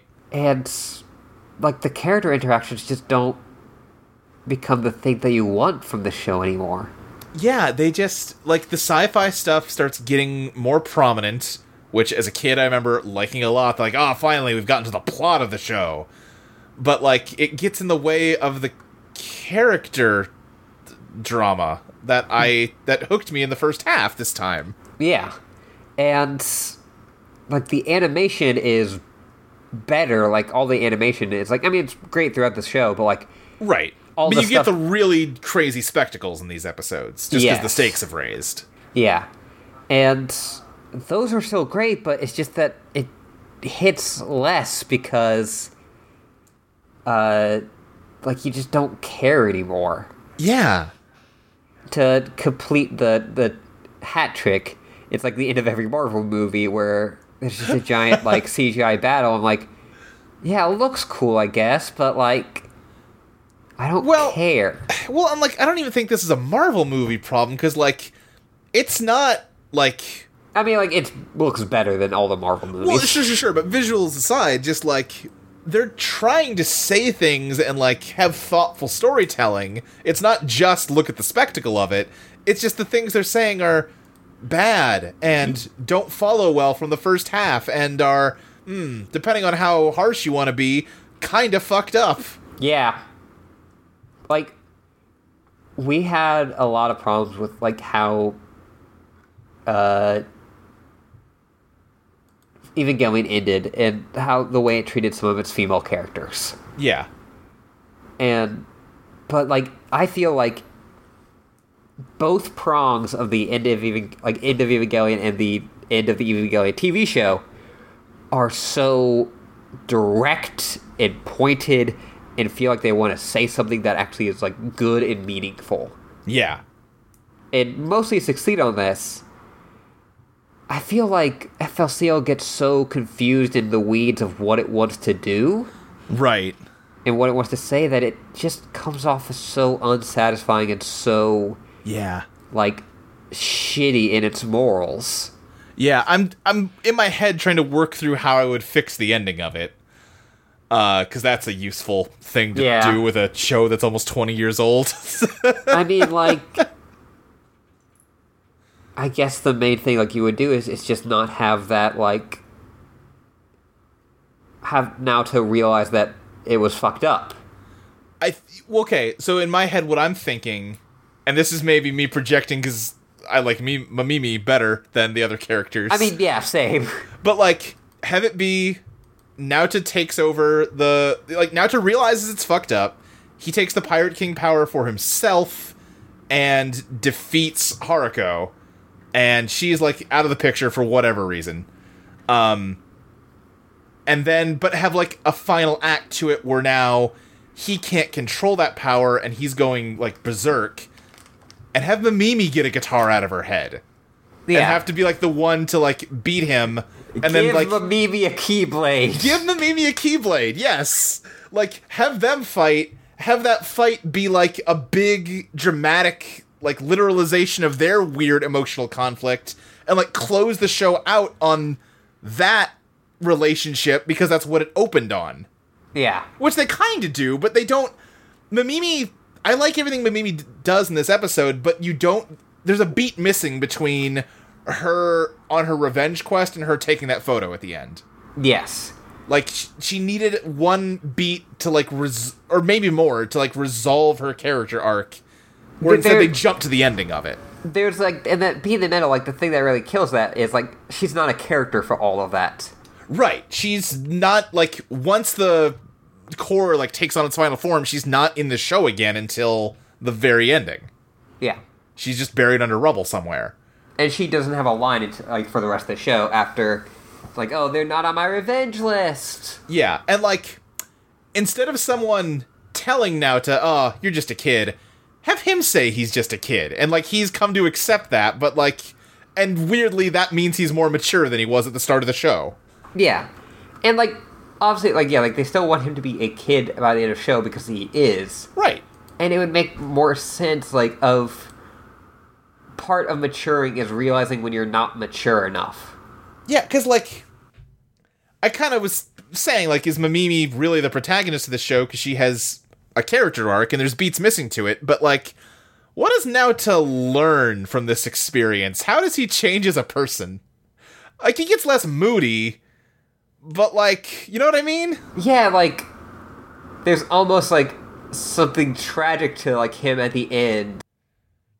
Or, like, still getting mad about, like, a drink. He's still getting mad about a drink. He's still saying, like, oh, nothing amazing ever happens in this town. Like, he seems like he has worked through his abandonment issues with his brother. So that's something. Yeah. You know, but, like, Mamimi is the one that took, like, proactive action with... fixing their weird fucked up dynamic. Like, everyone, instead of him figuring out all the, like, conflicts in his relationships, all the sources of those conflicts just walk out of his life. He doesn't have to, like, figure out what's going on with Mamimi or Haruko and him, because they both just leave. Yeah.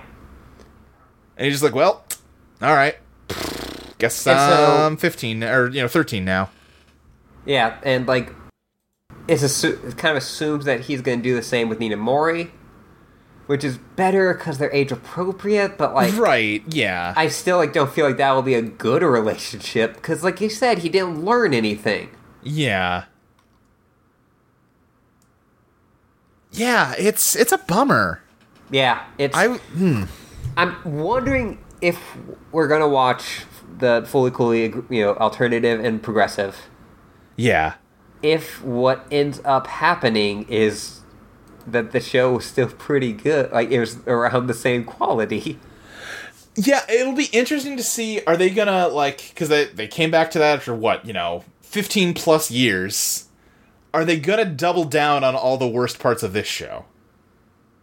Or are they going to have learned something in the intervening time? Yes.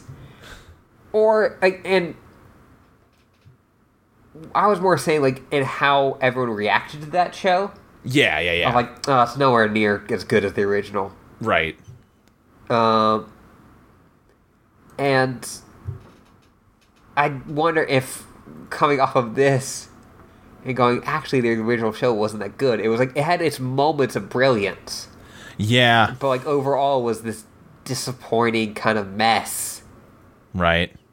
I wonder if we'll watch that and go, like, the moments of brilliance are kind of lessened, but it's still the same mess. Yeah. Like I said, I've seen the first episode of both series. I might have seen 2 episodes of Progressive, I think is season 2. I don't remember. And the main thing I remember jumping out at me is that the animation quality was way lower. Yeah, which go I ahead. understand. Yeah, like I remember, again, I'm assuming Progressive is like the second season that had like the girl with the cat headphones. I think that's right. I thought that was the third. The one with the girl with the cat headphones, whichever that might be. Yeah. I remember the opening, like, of the first episode of that one had really cool animation, and then the rest of it being kind of bleh. I also remember that one being extremely fucky. Yeah. I don't think the other one was fucky. So we'll see, I guess. Yeah. Yeah, it'll be interesting to see what we think of it. Did we have any questions about this? Yeah. Yeah? I did tweet out not that long ago, the second half of FLCL fucking sucks, dudes. Yeah. Man, I'm trying to decide if I disagree with that or if my heart still just wants to, like, give it more credit than it deserves, you know? Yeah. It's definitely not as good as I want it to be. It's definitely... This first half is so much better. The first half is way better. And, like we kept saying, there are moments of brilliance in the second half. That whole baseball sequence is just gorgeous to look at. Yes. Like, the Mamimi subplot for the last episode, for the majority of it's pretty good. It's good, it just doesn't... Like, it's almost like too slowly paced, so there's not enough time to get it to where it needs to be. Yeah. It's just... Yeah. Yeah. From Kevin Quar, how fucking sick is Anamuska's bass? In quotations, or in parentheses, so sick. It's pretty sick. I liked it the least of all the guitars. Sure, I feel like that's kind of, like, I think the idea is that its powers and its simplicity, you know? I guess. I don't know. Yeah. I'm flashy. I need flashy stuff, I guess. Sure. Also, why can't Kitsurubami have nice things? Great question. Can't answer. Yeah, no. From @Dat Fire Princess, how do y'all feel about guitars as a metaphor for genitals? Weird. Yeah, like, weird. I get it, but Sure. the show uses it in weird ways. Yeah, the part where Amuro has a tiny little guitar is like, Or how everyone is freaking out at the size of his guitar. Yeah. Yeah, I feel less weird about the guitars being phallic symbols than I do about the way people act about it. Yeah. Just that scene of all the women in the command center just with blood-soaked faces is horrible. It's the fucking worst, and it's like, it just presented as a quick joke. Yeah. From @Domingo, last question, because they also asked about AV Hell, which I don't know if you know. I don't. Yeah. If a lone Vespa scooter followed you home, would you keep it or let it free to roam the town? You gotta set it free. Yeah. It'd be like a outside Vespa. Yeah, you enjoy its company while it's there, but it's gotta be allowed to roam. Yeah. Even though I know, like, outside cats are actually, like, bad. I've heard cats. that. Yeah, I mean, we have an outside cat. I don't know. Yeah. Our cat was an outside, our cat was a stray that just kind of wandered into our house one day without asking us first. Just the door happened to be open. It's like, well, I'm gonna come in here and eat some food, and there's nothing you can do to stop me. And I don't know, it kind of feels weird, it freaks out if we try to keep it inside at all. It came from the outside, and I don't know, let it roam. I'm sure I'm gonna get yelled at by somebody. Yeah. I also had outside cats when I was growing up. Yeah. Are we about? I think we did it, right? Yeah, I think we're done. All right. Where can people find you if they want to yell at me about my about your cat cat? habits? And also, I was wondering when I was watching this, I wonder if people will get mad about us about FLCL. Okay, who knows? My suspicion will be that most people listening to this also haven't watched this show in 15 years. They'll be like, oh man, really? Shit. The same way we kind of were. I mean, listen, go rewatch it yourself if you disagree. I stand by what we said. Yeah, that it's a bummer. Yeah. Anyway, you can find me on Twitter at SSJ Speed Racer. You can find other podcasts I do on audioentropy.com, such as Teenagers with Attitude, Let's Place, MCU Complete Me. That's about it. What about you, Ashley? You can find me at Yuri Librarian with an underscore on Twitter and a dash on Tumblr. You can also find all the other podcasts I do at AudioHP and at hyenacackle.com. And you can find my Patreon at patreon.com/Ashley Lee Minor. Yeah, give Ashley some money. But yeah, that's it for the first season of FLCL. I guess we'll see what happens with the second season. Yeah. Which we'll have to look up which one that is. I'm gonna look it up right now so that we know. Yeah. FLCL Season 2, or FLCL, here we go. Release? No, that's just the no, just give me alternative and progressive, you jerks. Alright. Okay, progressive is first. Okay. Let me look up what the plot synopsis of that one is. FLCL Progressive is a show about many years have passed since Naota and Haruko shared their adventure together. Meanwhile, the war between the two entities known as Medical Mechanica and Fraternity continues to rage across the galaxy. Enter Hidomi, a young teenage girl who believes there's nothing amazing to expect from her average life, until one day when she's run over by a strange woman named Julia Jinyu. Shortly after, a new teacher named Haruko arrives at her school. Okay, yes, this is the one with the cat girl headphones. Yeah, and then the second one is about a 17-year-old girl called Kana. Yeah. Who, Haruko falls from the sky. Yeah. Alright, well, hopefully that'll be better. Yeah. Alright. Well, I guess until next time, you gotta pod the cast. You just gotta pod the cast. Listen, Luke, you gotta pod that cast. You've got to.